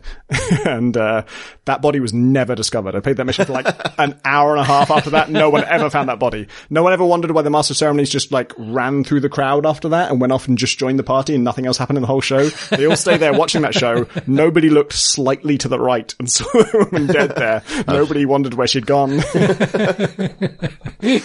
think, yeah, you're so right that Hitman is such a delicate balance, because I've always found it frustrating, because I get terrible choice paralysis with Hitman. It's like, here's the big level. And help. Yeah. And so the opportunity stuff I did, like, I think I'm kind of with Jack on that like, I actually did them in season 1 because it meant that it was almost like, you know, the thing that like Deus Ex did in like, I think maybe just the first level of Deus Ex, but when just like the fly through of Liberty Island and you see the whole thing and you get that brief sense of what the layout is going to be, but it's not enough for it to not feel pretty vast and kind of complicated. Those sort of initial opportunities runs feel like the guided tour of the level. Like, here is the level. Yeah. Like, my least favorite part of Hitman, or any game like that, is like discovering where the door is that goes to the objective. And you can either have some really, like the sort of Deus Ex Human Revolution system or something like that, where you have like quite obnoxious object highlighting and checkpointing and things. So that I get it right first time, but I feel like I was just following the breadcrumb trail. Or you kind of make that the point and do that the first run is always this like handheld thing and you just trust that there's a much bigger game. The structure. Yeah, like possible. I start enjoying those levels once I know how they're laid out, and that's I find the most enjoyable way for me to learn how they're laid out is to just... Yeah, Sapienza became a nice place once. Yeah, I did probably it once. The second mission. Was it Morocco in Hitman? Morocco, 1 was the third one. Like that level was pretty big and complicated and I found it a little bit overwhelming until I had done a bunch of the challenges, and then I picked my own point to start going off piste and experimenting, and that worked for me. Yeah. But similarly, like when you do those challenges, the more advanced things, when you find like quite a cheap way of winning it, or one that sort of breaks the simulation, it sort of feels wrong and you feel like you should start again even though you've won because you've sort of gotten out of the spirit of the thing. Like it's such a strange balance. Like it feels like, you know, if we ever got the question, which game would you add a player GM to? I would 100% add a GM to Hitman. I think that's almost what it's crying out for. It's like when the simulation breaks. It's with Tom as the Master of Ceremonies running off into a party, like the GM, you need someone to be able to say like, send someone to go look for the missing target, right? Like, and obviously maybe better AI could handle that, but that's a bit of a gambit, really. Like ultimately, it's never going to be advanced enough. I find the series kind of fascinating from a point of view of, like, am I right in thinking that there's been some criticism of season 2 in the sense that it feels a little slight almost, that there isn't, you know, it's these 6 levels and that's it sort of thing, despite the fact there's like incredible depth in each of these missions. So the thing I've heard, which they absolutely brought upon themselves is, I can't remember if it is 6 or 5, but there were like, let's say there were 5 actual real big hubs like Sapienza. They're all huge, by the way. They're all the size of Sapienza. There's no small ones this time. But the first mission, the tutorial, is, I think as a tutorial, it's the best tutorial they've ever done. It's a whole proper mission unto itself, but I think they called it like a location like the others. They pretended it was the 6th thing or whatever. Right. And it's not. It's just one building. It's one house. It's nothing like as big as the rest. Isn't it exactly the same as Hitman season 1s as well? I don't remember it from a previous. Because that was in, I think, Phil Savage's review for PC Gamer, that it was the exact same tutorial copy pasted from the first game. Oh. Down to like inconsistencies in the, so the tutorial in the first game was Hitman 1 in the mountains, and you go on the boat. Well, as in the None old of this sounds familiar. Hitman the cardboard boat. So yeah. Right. Yeah. Yeah. In season 1, there was this cardboard mock-up, boat that you're infiltrating. In season 2, the tutorial is like a mansion on a beach. And, I think it's really good bit of tutorial design because you, are there to gather intel. And there's no one in the house. And I played it as if there might be someone in the house and they're shooting cameras and worrying about who's going around the next corner. And there's just no one in the house and you just gather some intel. And then while you're in the house, the target arrives with a huge, like, escort of like 20 armed guards. And in a cutscene, they all take position and stuff. And then you're in the house and you've got to deal with them. but you've already learned the controls and how to move, and also you know the layout of the whole place. So you have this great advantage of like, yeah, I've got to deal with some enemies now, but I already feel comfortable in this environment. I know where everything is. And so it takes away that daunting thing of when you go into a new Hitman level of like, oh, I've got to like stodge these people, but also don't even know where I'm going or how to get to place A or whatever. So I think it's actually the best tutorial they've ever done. Oh, cool. But it's not Sapienza. And, so I've heard like multiple people say, yeah, they're saying that this level is like the others, but it's not. It's much less than that. Yeah. It hides its depth until you've actually invested yourself enough into finding it. You know, when you think about, you know, you compare it to something like Dishonored probably doesn't have that much more environment for you to kind of explore. But the fact that it's strung out in a kind of a campaign, you know, with story elements that gradually introduce you to each bit, whereas Hitman slams you in the face with all of it and you go, oh, it doesn't seem very much. But it, you know, I think that's a central kind of problem with it, really. There's one mission in Mumbai where the mission story, this highlights both the strengths and the problems with the mission stories, which is the thing is like the target you're trying to find, you don't know what they look like. And so one objective is to find a photo of them. I found the photo of them, but that doesn't tell you where they are. It's just like, if you ever see them, you'll now know what they look like.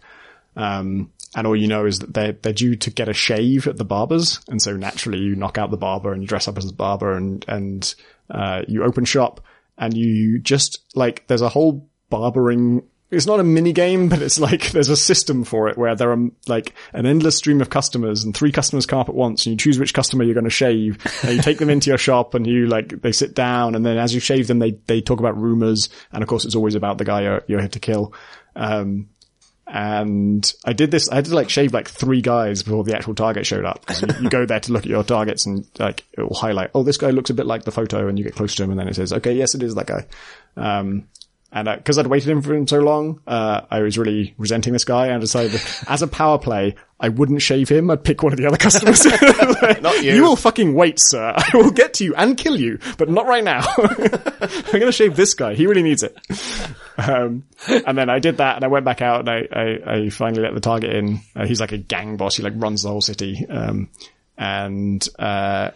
he recognize that you'd kept him waiting? No, there wasn't like a line about that. But I let him in and then sat him down, and because they know you're dressed as a barber, they know you're shaving the guy, they know everything about the situation, they write a whole lot of dialogue about it. Like you have this, you know, all these kind of, double meaning conversations where like, yes, this is technically something a barber would say, but also you're talking about killing him. I'll give you a close shave. Exactly.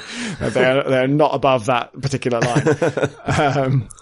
And the way it's supposed to work is you keep pressing like the continue shave button or whatever until you press the kill button and then there's some scripted kill. But I don't know. I didn't want to engage with the conversation, and I also didn't want to do the scripted thing, and I quit out of the conversation. And then at that point, I just wanted to like cut his throat with the knife I had in my hand. Like, let's just do that. But there is no option for that. Like, he's in a seat, and so it would have to have a whole custom animation for it. And although they have like the scripted kill that's going to happen if you carry on with the conversation, but they don't have like an animation for you killing someone in a seat, I guess. So I ended up having to like throw the barber's knife at him. I'm like 30 centimeters from him. And I remembered as I did it, it didn't end up mattering, but like one of the new features in this game is people can see you in a mirror.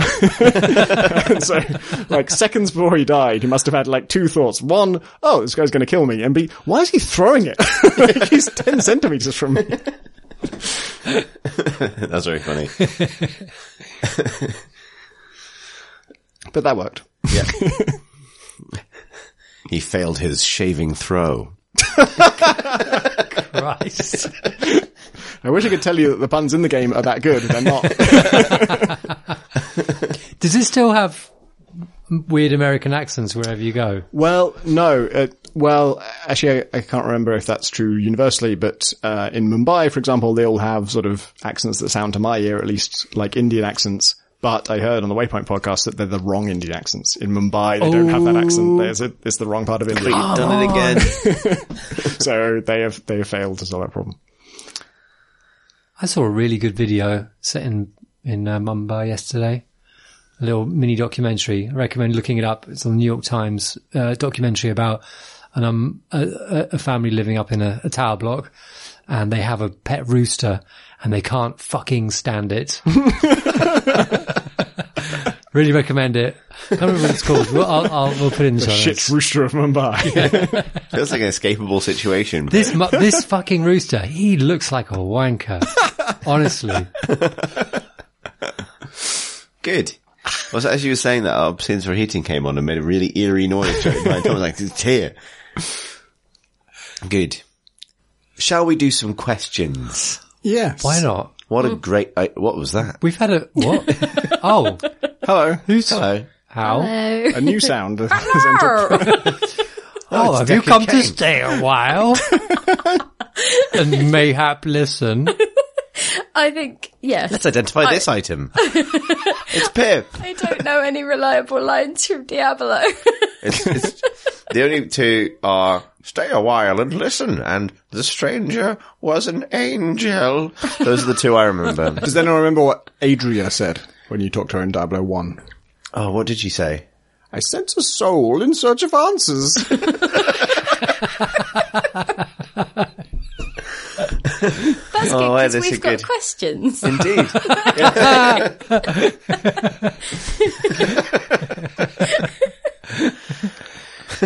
Our first stranger is... You have to do the voice all the way through, sorry. No, I can't do... I can only say two things as Deckard Cain. You've also entered more of Treyguard kind of, enter stranger. Well, it's actually kind of relevant because our first two questions are the same question, but I'll read out the first email, which goes as follows.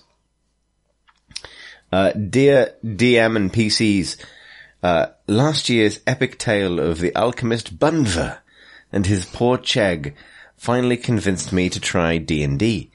I'm in a group with my wife, and we absolutely love it. Which is accidentally quite Monty Python-esque kind of sentence. But never mind. Thanks for helping us find this excellent hobby, and are you planning to carry on this year?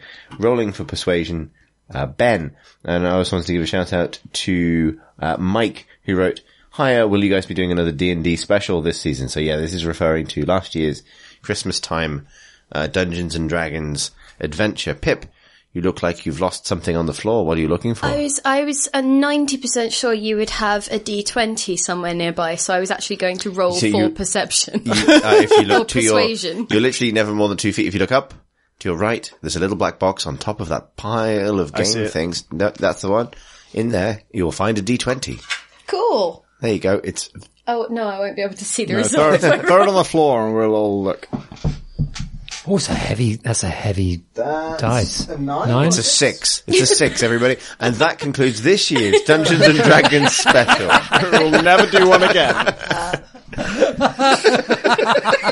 Threshold was 13. You fell way short. It's 6.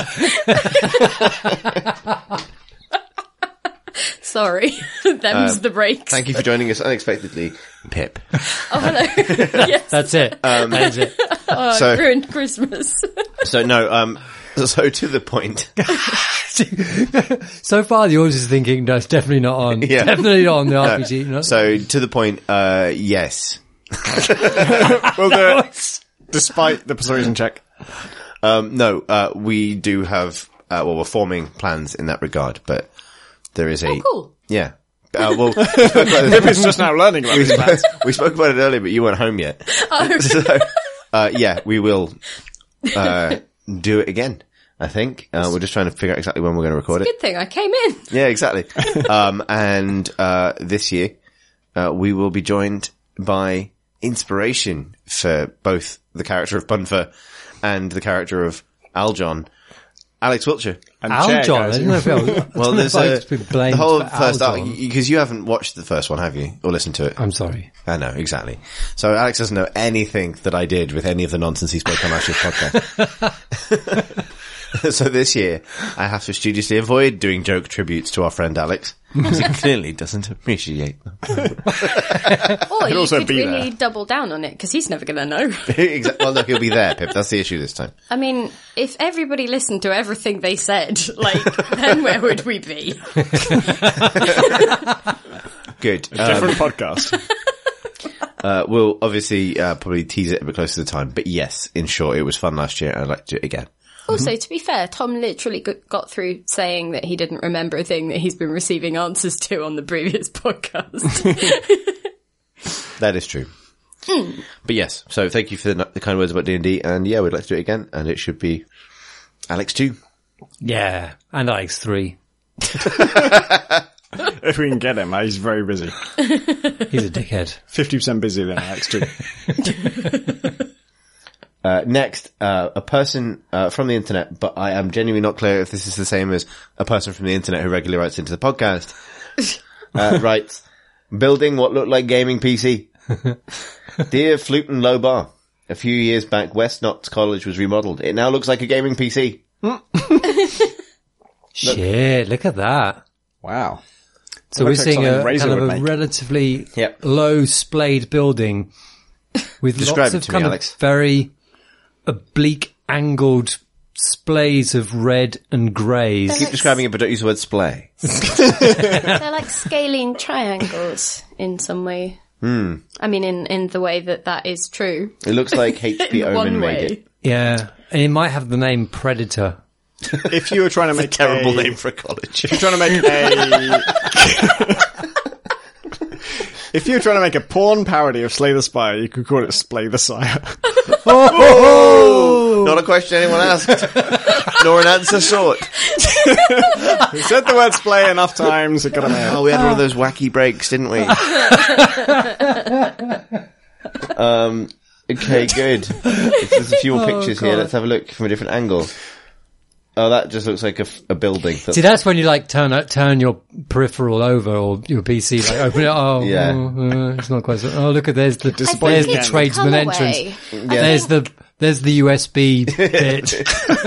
But it's very much a grey and black and red thing, and I'm aware that with the branding that PC Gamer has gone for, maybe I'm not coming down harshly on that, but it's very PC Gamer. It's been rebranded as the Vision West Nottinghamshire College, so it sounds like a PC now Vision. Too. Do you know of any other buildings that look or sound like gaming PCs? Oh, for fuck's sake, really? If you prefer buildings... What are the chances that we would? Buildings that you might prefer, you might be appropriate to look like gaming PCs. Thanks for the pod. A person on the internet. So here's what the building looked like before. Fucking hell. Look. So now we're seeing an extremely 60s, like that is the most 60s building in the world.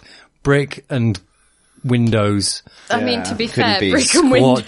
Lumpen. It's a trend that's persisted. It's a tried and true method. It's a square.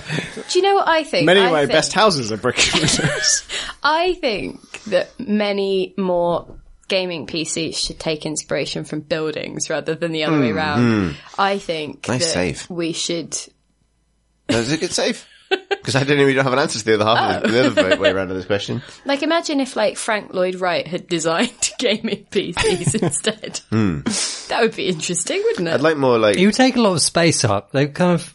Or like an 18th century, like, rather flouncy, or like a neoclassical kind of, with pillars and things. Weirdly, I think actually weird, like those kind of ideas are all in these sort of mad things you get these days with all kind of bits sticking out and that sort of thing. They are very romantic, aren't they? Isn't it all just RGB lighting nowadays? Well, this is it. That's the same. Found the 3 colours of LED, they're done. No further work can be done. I would like a gaming PC that was the shape of the gherkin. Would you? In London. Why? Because it's an interesting and crystalline shape. That's all the reasoning I need. Where would you put it? On my desk. It's like wherever my gaming PC currently is. It's a bit, isn't it? Yeah. No, I'm with Tom on this. Okay. Tom would feel empowered. My current gaming PC is a fucking box. He goes like, it can't get much less attractive than that. Why does Slay the Spire attract so many weird jokes on this podcast? It's a strange title. And you're not killing the spire, are you? You're really climbing the spire to killing the things inside the spire. That's true. It's a really ridiculously good game, and it's the game, like, it's, for me, it's this year's Spelunky, where it's like, that's what I've been playing every fucking week, but I don't talk about it every week, because people are sick of it now. So, would you like a PC in the shape of Slay the Spire? I don't know what the shape of the spire is. Well, actually, no, that's not true because Clues in the name. I get that it's vertical, but you don't really see it when you're playing. And actually, the map that you're traversing, It's quite even though it's called Slay the Spire, I just see lateral. it as top down. I see it as like Maybe it fell because it's over. so branching and there's no shape to it at all. It's very doesn't make random. any sense at all. But they did once do a GIF where they pulled out stats of what floor people died on That's true, as yeah. various classes, and they depicted that as a vertical picture of the actual spire and Canon. showed these people flying out of the windows at the floor that they died on, which was really good. Yeah, there's your cannon right there. Maybe you should have, like, maybe it just is in the gherkin. None of us have been in there. Like, we don't know. It could just I had a friend who worked that's the there. thing. She might have been lying. Or, I mean, did she ever describe the internal layout? I guess not. There we go. Does it I feel come like up she a lot? posted some pictures from there, and it didn't look wildly. It didn't look like Slay the Spire. I'll tell you that. There wasn't like a bunch of gremlins attacking her. Well, I don't know. People curate their photos nowadays. She might have been going for a Shiv deck, and she just wiped out the enemies before I could see them. Yeah. They were all just out of sight, you know. Do you think they could redo The Apprentice so that it was just Slay the Spire, but in the Shard, and like, Alan Sugar was at the top? I'd welcome that. Yeah, exactly. I was thinking about the Shard, but then didn't there be a fox in there? They don't think it'd be like a There fox in be there, a but it fox in that shard? I fox do in believe there been a fox. It's ruined, build another one. Fox got in. Can't get it out again. It's in here forever now. Close the shard. There been a fox in it. You never see the end of it now.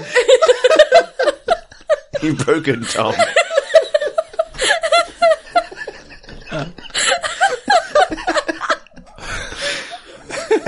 You're right. It's a very funny thing, and it was said in a very funny way.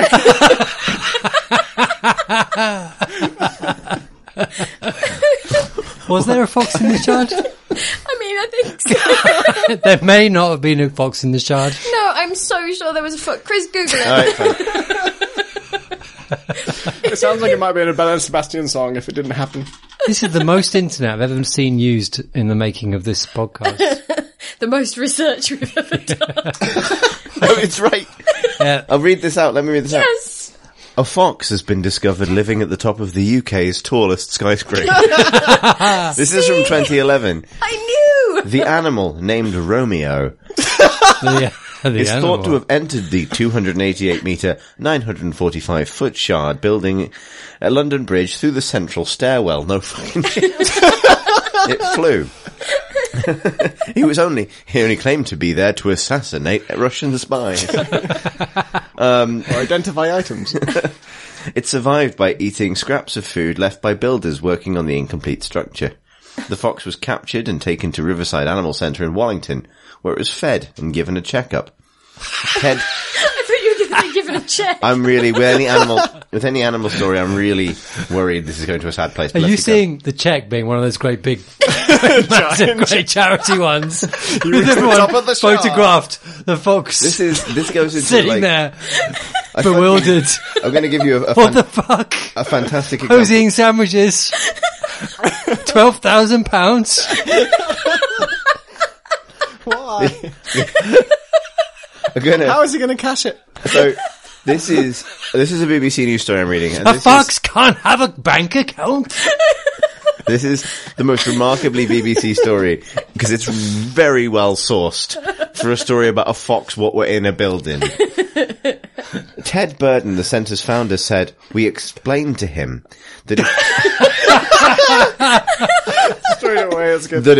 if foxes were meant to be 72 stories off the ground, they would have evolved wings." I mean, fucking That was patronising helpful. this They wouldn't fox. need stories if they Wait, could Yeah, fly. also exactly. humans Yeah. haven't evolved. Exactly. The fox replied. 100% flawed. Fuck off, Ted, said the fox. What are you talking I'll about? take my check and be on my way. We In fact, I think I can glide with this thing. Ted continues. We think he got the message, and as we released him back onto the streets of Bermondsey, shortly after midnight on Sunday, he glanced at the shard and then trotted off in the other direction. Fuck off, Ted. Wait, did Ted have wings? Because if so, this makes it a lot more justifiable. But if then he's like, we- Ted is literal an angel. we go on. Barry Hargrove, cabinet member for transport, environment, I'm gonna and say recycling. Thank not God an angel. they got the cabinet minister for Exactly. Said, Romeo has certainly been on a bit of a jaunt and proved rather elusive, but I'm glad our pest control officers were able to help out. He's obviously a resourceful little chap, but I'm sure he's glad the adventure is over, and hopefully he'll still steer well clear of skyscrapers in the future.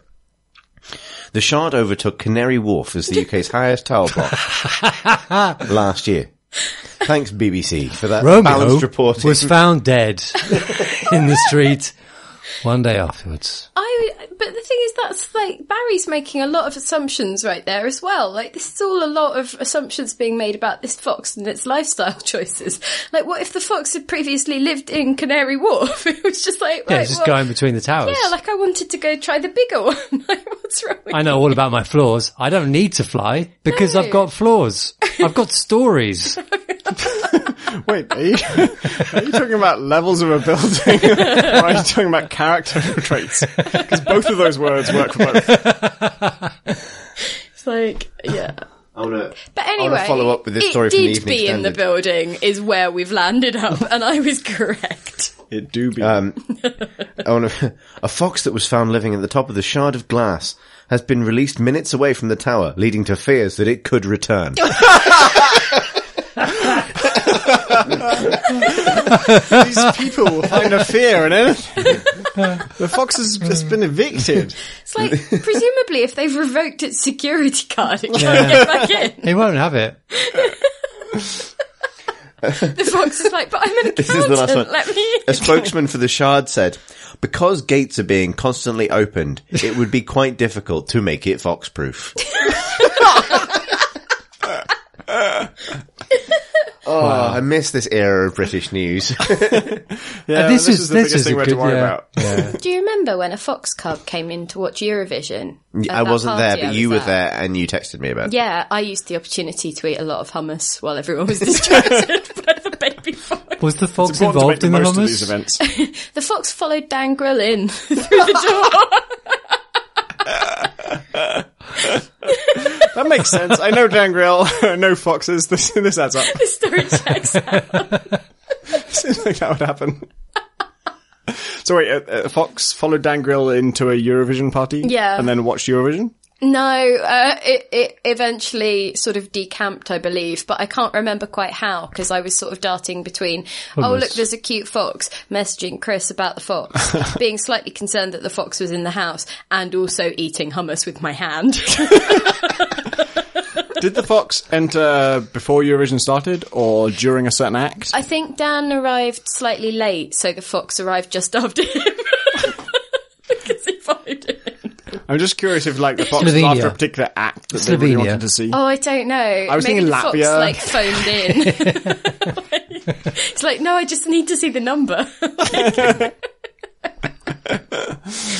Anyway, that's certainly a thing. What was the question? It's about it was about- PCs. Buildings about with building a like a graphics card, PC. so we didn't miss much. Like, Buildings I'm that look really PC. seriously trying Mies to van answer der this. Rohe. There you go. Mies van der Rohe. Like any of them. What? They're all good PC buildings. Mies van der Rohe buildings. I don't know what those are. They're good. Very boxy. Okay, I'm getting that. Good. I feel like we've broken some new ground here today. Cool. Because we get quite a lot of questions which are in the format of this happened to me, has this happened to you? Which is a fine basis for a query, but often we don't have an answer because if it hasn't, it hasn't. But what we've learned is we can just spin off and talk about something else. This hasn't happened to any of us, but we all had a story about a fox and the shard. A fox be in it. A fox be in it, and also with you. It'd be in all our hearts. And And in our understanding. the next question comes from Kane, who writes, Dear... Kane? Fox and such a You can't not read it out in that voice. Sorry, Chris. Not accepting it if you don't. Sit down and listen Rosencrantz to this, or whatever his name is. Dear Rosencrantz and Guildenstern. I can't do any of the Latin words. Gotham is mine. No, that's Bane. And Dear Rosencrantz and Guildenstern, what is the most autumnal game? Regards, Kane. That is also Kane's shortest email in the 5 to 6 year history of That's this impressive podcast. for Kane. Well done, Kane. What does Max Payne sound like? Because we could add him It's to more the like, list. I mean, Max Payne is more like the city was the colour of a dead horse rolling down a hill into a ditch. Right? Max Kane, Payne no or pain. Deckard Kane? What was the question? What is the most autumnal game? That's very good. I like it. Oh god. I wrote a thing on this with that Andy Kelly chap for that PC Gamer website. Is Alan Wake quite autumnal? It always looks autumnal in the Getting on screenshots. Remedy. Maybe. I don't know. I remember we put Night in the Woods was in Oh, there. yeah. Oh yeah, that's very explicit. And- Finch, Edith Finch. And Life is Strange. I haven't played it. No, I'm right. Yeah, it's autumnal. You'll have to take my word for it. Would I lie to you, Alex? Yeah. It's right about that fox though. And then there's that Forza Horizon 4, which has That's only quite a good, quarter quite good autumn, autumn. isn't it? It is only a Quartum. quarter. Titanfall, obviously. Ooh, God, now we get to all the fall games. Yeah. Yeah, Fallout. Oh. Yes, all out. Extremely full. Yeah. Fall Honor. Fuck's sake. I hardly knew her. Is that not the Fallout of that? yeah, no. If, God, if Ubisoft don't do a For Honor expansion called I Hardly Knew Her, then they've really missed the trick. Let's see, what other games have good autumn? Proteus could kind of generate autumnal feeling landscapes. Pretty good. Skyrim's quite autumnal, maybe it just came out in autumn, so I associated with it. Yeah. No, I had some... I felt like Riften was a good autumnal region in that game. I appreciate autumn more than I ever did. It's nice, isn't it? I thought you were going to say more than you. More than you fuckers. As I head into my autumn, the autumn of my life. Oh, God. Oh, Jesus. This is really dark. I had this. No, because I used to be all like, thought. oh, summer, yeah, like easy to love summer, yeah, love summer. I used to be I remember the You should moment. hear what Alex sounds like when he's not doing my the God, voice he are does for you podcast. Seasonal hipster. Like everyone loves summer. It's easy to I love liked summer. autumn before I'm it was really cool. Into autumn. No, that's how I was. That's how I was. Yeah, That's when what it I'm was saying. But it's funny. There was that moment, that day, when you suddenly realise that, fuck, the season changed. I used to feel sad about it, and I had don't this. wanna I love it. I love it. So- I hate summer. Yeah. One. I think that autumn- it's a growth in me, I think. But You want to get that looked at, Alex? Could be the fall of your life. oh God. I was seeing a bunch of people, some friends of mine who are really depressed by winter, and I remember also in the past being depressed by winter and, just being tired all the time and thinking like, oh yeah, like, I'm actually not feeling that this year. And like, God, I need a nap though. I feel positive about this whole thing. I'm enjoying it, but also I really want to go to sleep. Like right now. That's how I feel about a lot of things. I think with the autumn thing, I had a very similar thing to you, Alex. Although pretty much everyone I know seems to think that autumn is their favourite season, but my version of it was I really like hydrangeas this year. Right. No. And I used to think that they were just like these blousy, annoying flowers that everyone seemed to have and that look really sort of, over very quickly. And then this year I found myself being like, maybe I appreciate them more because I've accepted that we'll all die. So the fact that they sort of like have this glorious kind of multicolored death spiral and the way that they decay is so spectacular and beautiful, and I sort of got a bit obsessed with it was probably because I am coming to terms with my own mortality. Well, that's the whole cherry blossom thing, that is so fucking brief and... Get it with magnolias. I don't want it to be winter. I don't know, can't you experience the transient beauty of a snowman? No. And I say this because you don't have children, and therefore you don't have to enjoy the fucking snowman with your children all the time every year. And they either want one or they make one, and they make you either make it with them. Fuck's sake. You could like get them to make other things in the snow. Snow cat. Do you want to get a day job? Well, literally, yeah. Normally this is happening at like 4:00 on a Tuesday afternoon. The one day it's like snowing and I have shit to do. I'm not going to make a fucking snow tortoise or a snow hydrangea. Could you not Snow just, fox. are they not of an age where they can do it themselves? Yeah, but they want the, look, They want the approval. look, Daddy. Yeah, Sake. whatever. Assholes. I'm not like that really. Yeah, you are Just though. You never approve of me when I ask you to. When you make a snowman. I made call like them up. 8 snowmans over the course of this podcast, and you were like, Let them to it. melt. do your kids ever try and put them in the freezer? No. Oh, because How big is your freezer? Yeah, how big is your freezer? Well, no, but like you sort of keep. Have you never tried to keep snowballs or like icicles? All right. Oh, we won't let them because you don't like joy. We've established, yeah. because there's food in there and there's shit outside with all the fucking snow in it. Wow. Okay. Somebody didn't have to parent in the 80s when there was nothing to do. When people hadn't discovered filth. My mother used to just think that if it hadn't killed us, we'd be fine. Like, she Yeah. would just sort of hack the Yes. mouldy bits off bread and cheese, Yeah. and we would have to eat that. My This mum is would basically not why- even really hack them off. Just Yeah. like, actually, if it hasn't killed you, it's making you stronger. It was so. basically eat around it, and you're like, I mean, I'm fairly sure that we can afford non-mouldy cheese.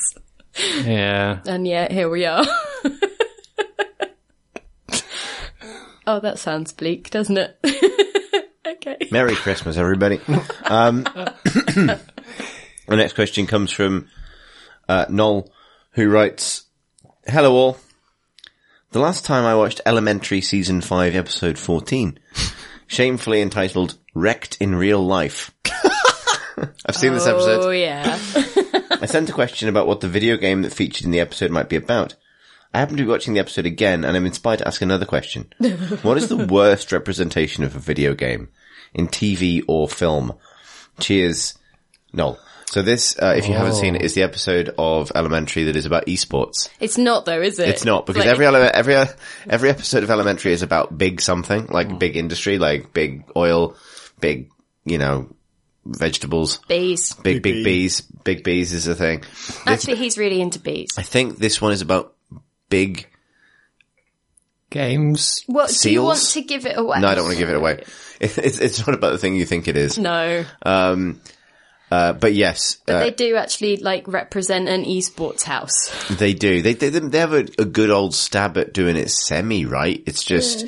That's a really interesting thing that, like, it's true, it exists, and you could show it, and you wouldn't need to sugarcoat it or change it in any way to make it a totally bizarre and fascinating thing to the mainstream audience, right? Yeah, An yeah. esports house where, like, people just wake up and fucking play Counter-Strike or StarCraft or whatever, like, The thing that 16 hours a day. The thing that makes it so unbearable when US cop shows do this is not really necessarily just a presentation of the game, because I get that often there are probably licensing things and they do just want to use a CGI dodgy mock-up of a fake game.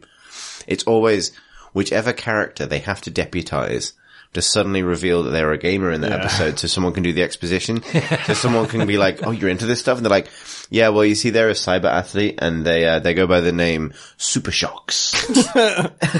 And like, there's just so much awkward like leet speak or really sort of gamery tropes just to like really remind people or signify. It actually did that less egregiously in some ways than others. Yeah, I think it's better than some. Yeah, what was the really egregious one, The Mentalist, where like somebody was like literally using a PlayStation controller to access the secret memory of the PlayStation that the dead person had hidden. Yeah. It's like famous for being the worst of a very large set of very, very bad representations of video games. There was an amazing one in what's that guy's name with the boat? the show about the boat with the man. Robert Maxwell. No, he's a murderer. Fictional he's like show? a murderer who's also Dexter? a forensic. Yes, There you thank you. Anyway, so he Man, like the one identifying feature of Dexter is that he has a boat. I got it when he got into he's a murderer and also an investigator. But the man with with a boat. a boat. He does have a boat. That's his whole thing, though, isn't it? No, because the two series I watched, neither of the two he didn't have a boat. I'm pretty sure he didn't. I don't remember does a have a boat. boat. He has a boat. What, That's even in how the he earliest? Yeah, he does disposes a- of the bodies. It's true of him. It's just not one of his two things. I vaguely remember that. I don't remember any other serial "Oh, you know killers that having a person we know, boat. the one with the house." There's bricks and windows. The guy fries eggs for breakfast. He's also a murderer and a criminal investigation, but he fries eggs. Look, if I'd said he was a murderer, that wouldn't have narrowed it down. Yes, it would. Oh. He was a murderer police officer. Because Yes, I we thought would have that got we'd it. been talking about police procedurals. We So I had. thought that this Yeah, was but like another... the one where the main character is a murderer would narrow it down. I suppose it would. You get the one where it's a mentalist. What have you been watching lately, Pip? I watched a show about a guy with a boat.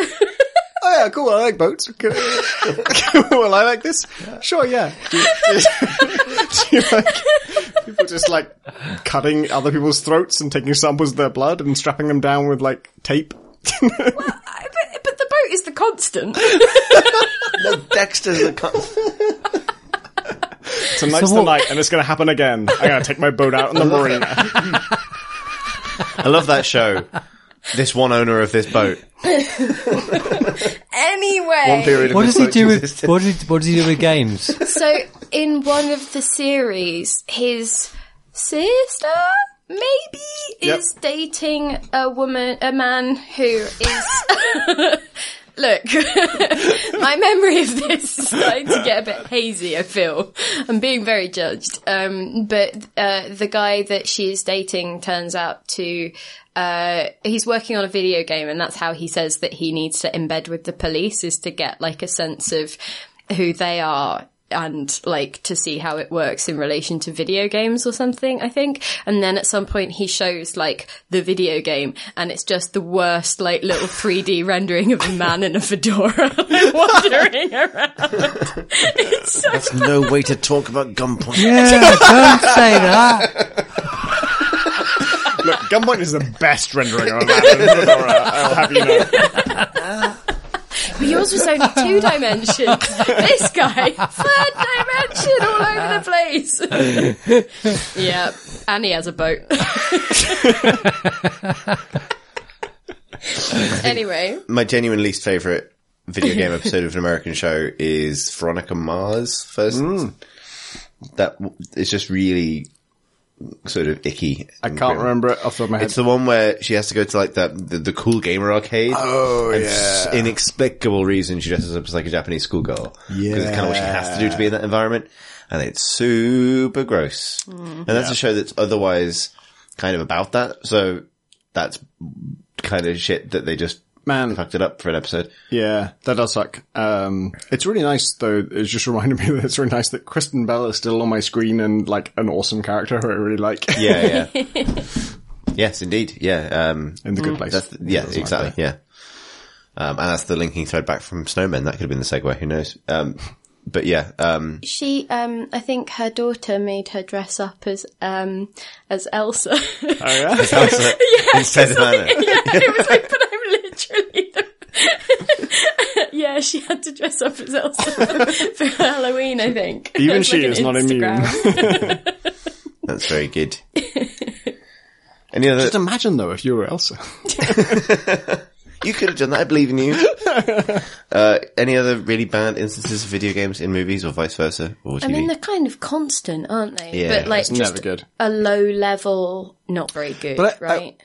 Something I'm curious about is like, could you, if you were just writing like, you know, Veronica Mars or whatever, and you wanted to show a video game developer and you wanted to show them developing a video game, could you just literally talk to a video game developer who is making a video game and say, hey, would you like to be on fucking TV? And we'll just literally show your actual game and we'll be beyond reproach. There will be no, you know, we cannot be humiliated by this. This is literally I don't think it's impossible to be humiliated by that. The humiliation is always like they're just grossly out of touch with what video games actually are, like on the most basic level. And sure, but do you not accept that, like, picking which developer, which game is just a huge lottery? You could pick a game that turns out to be bad eventually, but it would still be a video game. Like, right, that's the standard that they're failing to meet right now. Okay, it's like, this is not even a video. It doesn't even make sense. Like, the person's using a PlayStation controller to, like, enter a password or, like...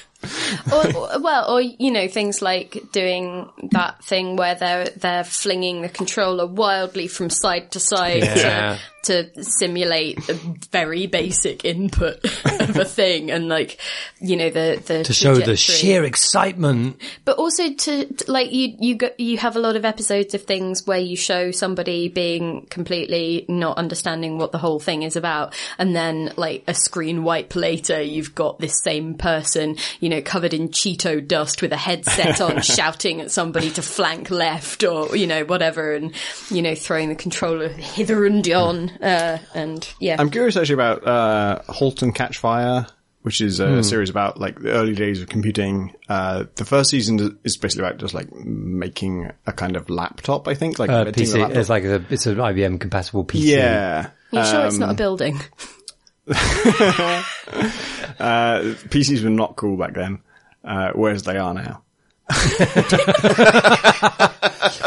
That's a wrap on the Crate and Crowbar. I had to jump in there before anyone else said it. Maybe this is why they don't ask game developers for their extra realism. But season 2 is about like an indie game developer, basically, or a very early game developer, early enough that it's basically what they're making is what we would now call an indie game. And they're very specific about what games they're making and how they worked, and to the point where, like, you know, a character will play the game that the other characters are making and say, oh, this has a technical flaw that I think I can fix because I'm a programmer and I can go in and fix this, and it turns out to be bullshit. But the games they make, I'm really curious of like whether those are things that really existed or whether... I think to an extent, yeah. Like there was like a versus tank game. Super early networked, like, sort of games running on C64s and stuff. And so like the main programmer character who was kind of out of work at that time, the other characters had made this like versus tank game that was online and was going through modems and all the shit. And he plays it and he loses because of lag. Like he technically pressed the fire button before the other guy pressed the fire button, but he died because the signal was sent later. And I really want to know, like, is that specific game? Did that exist? Or is this just like an analogy for games that do exist? Yeah. That show in general is very good at, like, the tech stuff is very authentic and makes sense. But not so good on the drama side. I want to also give a shout out to my particular favourite form of hating to see games on TV, which is not in the context of fiction.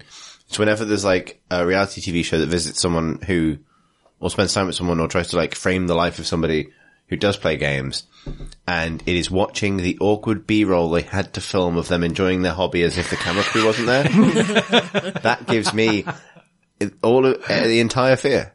There's an example of this, I think, in the second season of Queer Eye, where they visit a guy, and there's just a shot of him, and he's obviously extremely self-conscious about being filmed quite close up by a camera crew as he plays like Call of Duty online with his mates or something. And it's not necessarily like a judgmental thing in the filming of it. You know, but it's obviously staged that like, hey, you know, and I can think about all of the process that leads up to that. Like, hey, we'd like to get some shots of you playing a game. Can you just sort of play a game? We'll film. Don't worry about it. Just be normal. Just be normal. and there is no way of doing that in that moment, really. Like, and it's just, profoundly unsettling to me personally.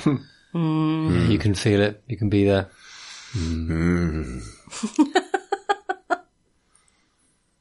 If no one else has any other suggestions of mortifyingly bad games in film, then I'm afraid we've reached the end of questions from questions. Ooh. That is all of the questions we have time for this week. But there will be more weeks. Very likely. So. Very likely. Yeah, but there'll be winter and you'll be sad. Tom will be napping. Bad weeks. Happily napping.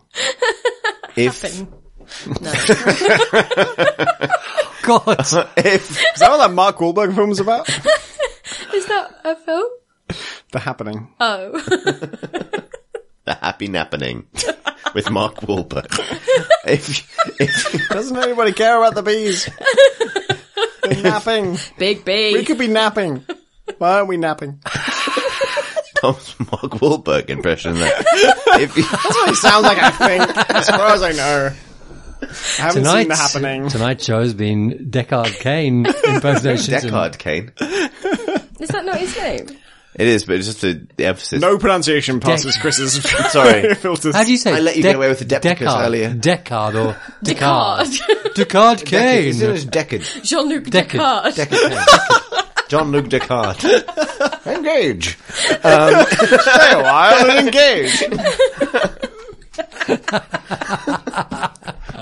Just stuffing things into a Borg cube. What the fuck am I talking about? If you'd like to send us a question for a future episode of the podcast, you can do so by emailing us at questions@crateandcrowbar.com. Don't forget, we also have a YouTube channel, youtube.com/crateandcrowbar. We have a lovely Discord community. You can find the link to our Discord on our website at crateandcrowbar.com. We have a Twitter account, which is @crateandcrowbar. I'm doing this all ass backwards this week. And as ever, thank you very much to our Patreon backers. You can find out more about supporting the podcast and its spin-offs at patreon.com/ there's a fox in it. That's Crate and Crowbar, isn't it? Just in case. I mean, if there is a fox in it, maybe don't sponsor that. It wasn't there's a fox in it. Fox be in it? Fox be in it. Didn't there be a fox? Didn't there be a fox be in it? Didn't there be a fox in it? Yes. And yes, the answer was. Yeah. And also with you. The fox being you. Oh God. May there be a fox in you. I have to cut so much of this. May the fox be in Eurovision. There we go.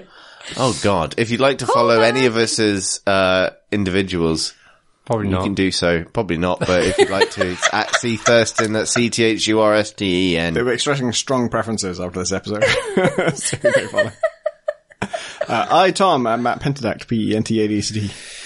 I am rotational ROTATIOANA. Forget the fucking picture. Type I's and A's and N's and you'll get there.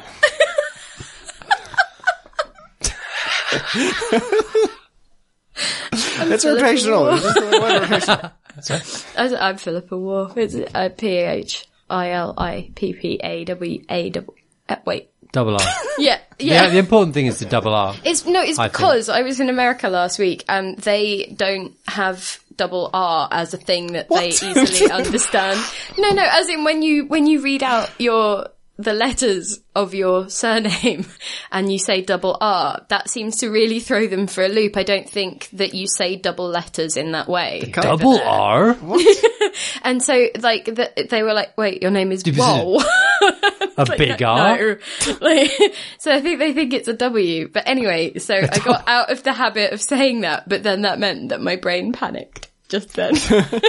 It wasn't like I'm like Alex and don't know how to spell. Not that bad. I just thought I would try and help and then became paralysed by choice. You didn't. No, you did. Thanks for listening. Thanks for listening. Thanks for listening, everybody. Probably not even here anymore. And I feel like we have to do it again. The whole podcast, I mean. Hello and welcome to the podcast. Episode 163, I'm going to say. It's the 20-something of November. 21st, I know that one. Today about, I feel like Artifact is going to come up. Then there'll be some stuff about some Warhammer game whose name I've already forgotten. Slay the Spire. Tim Francis is going to talk about Hitman, and that's going to be the highlight. Is this your Mark Pip is also here. I don't know again? what she's going to talk about. Hi, I'm a wild card. You'll never know until it starts. Too many foxes in the Shard for some reason. So stay a while. Go away! Please leave. It's been too long. Do the thanks for listening as Deckard game. Thanks for listening, everybody. Everybody. Fuck was that?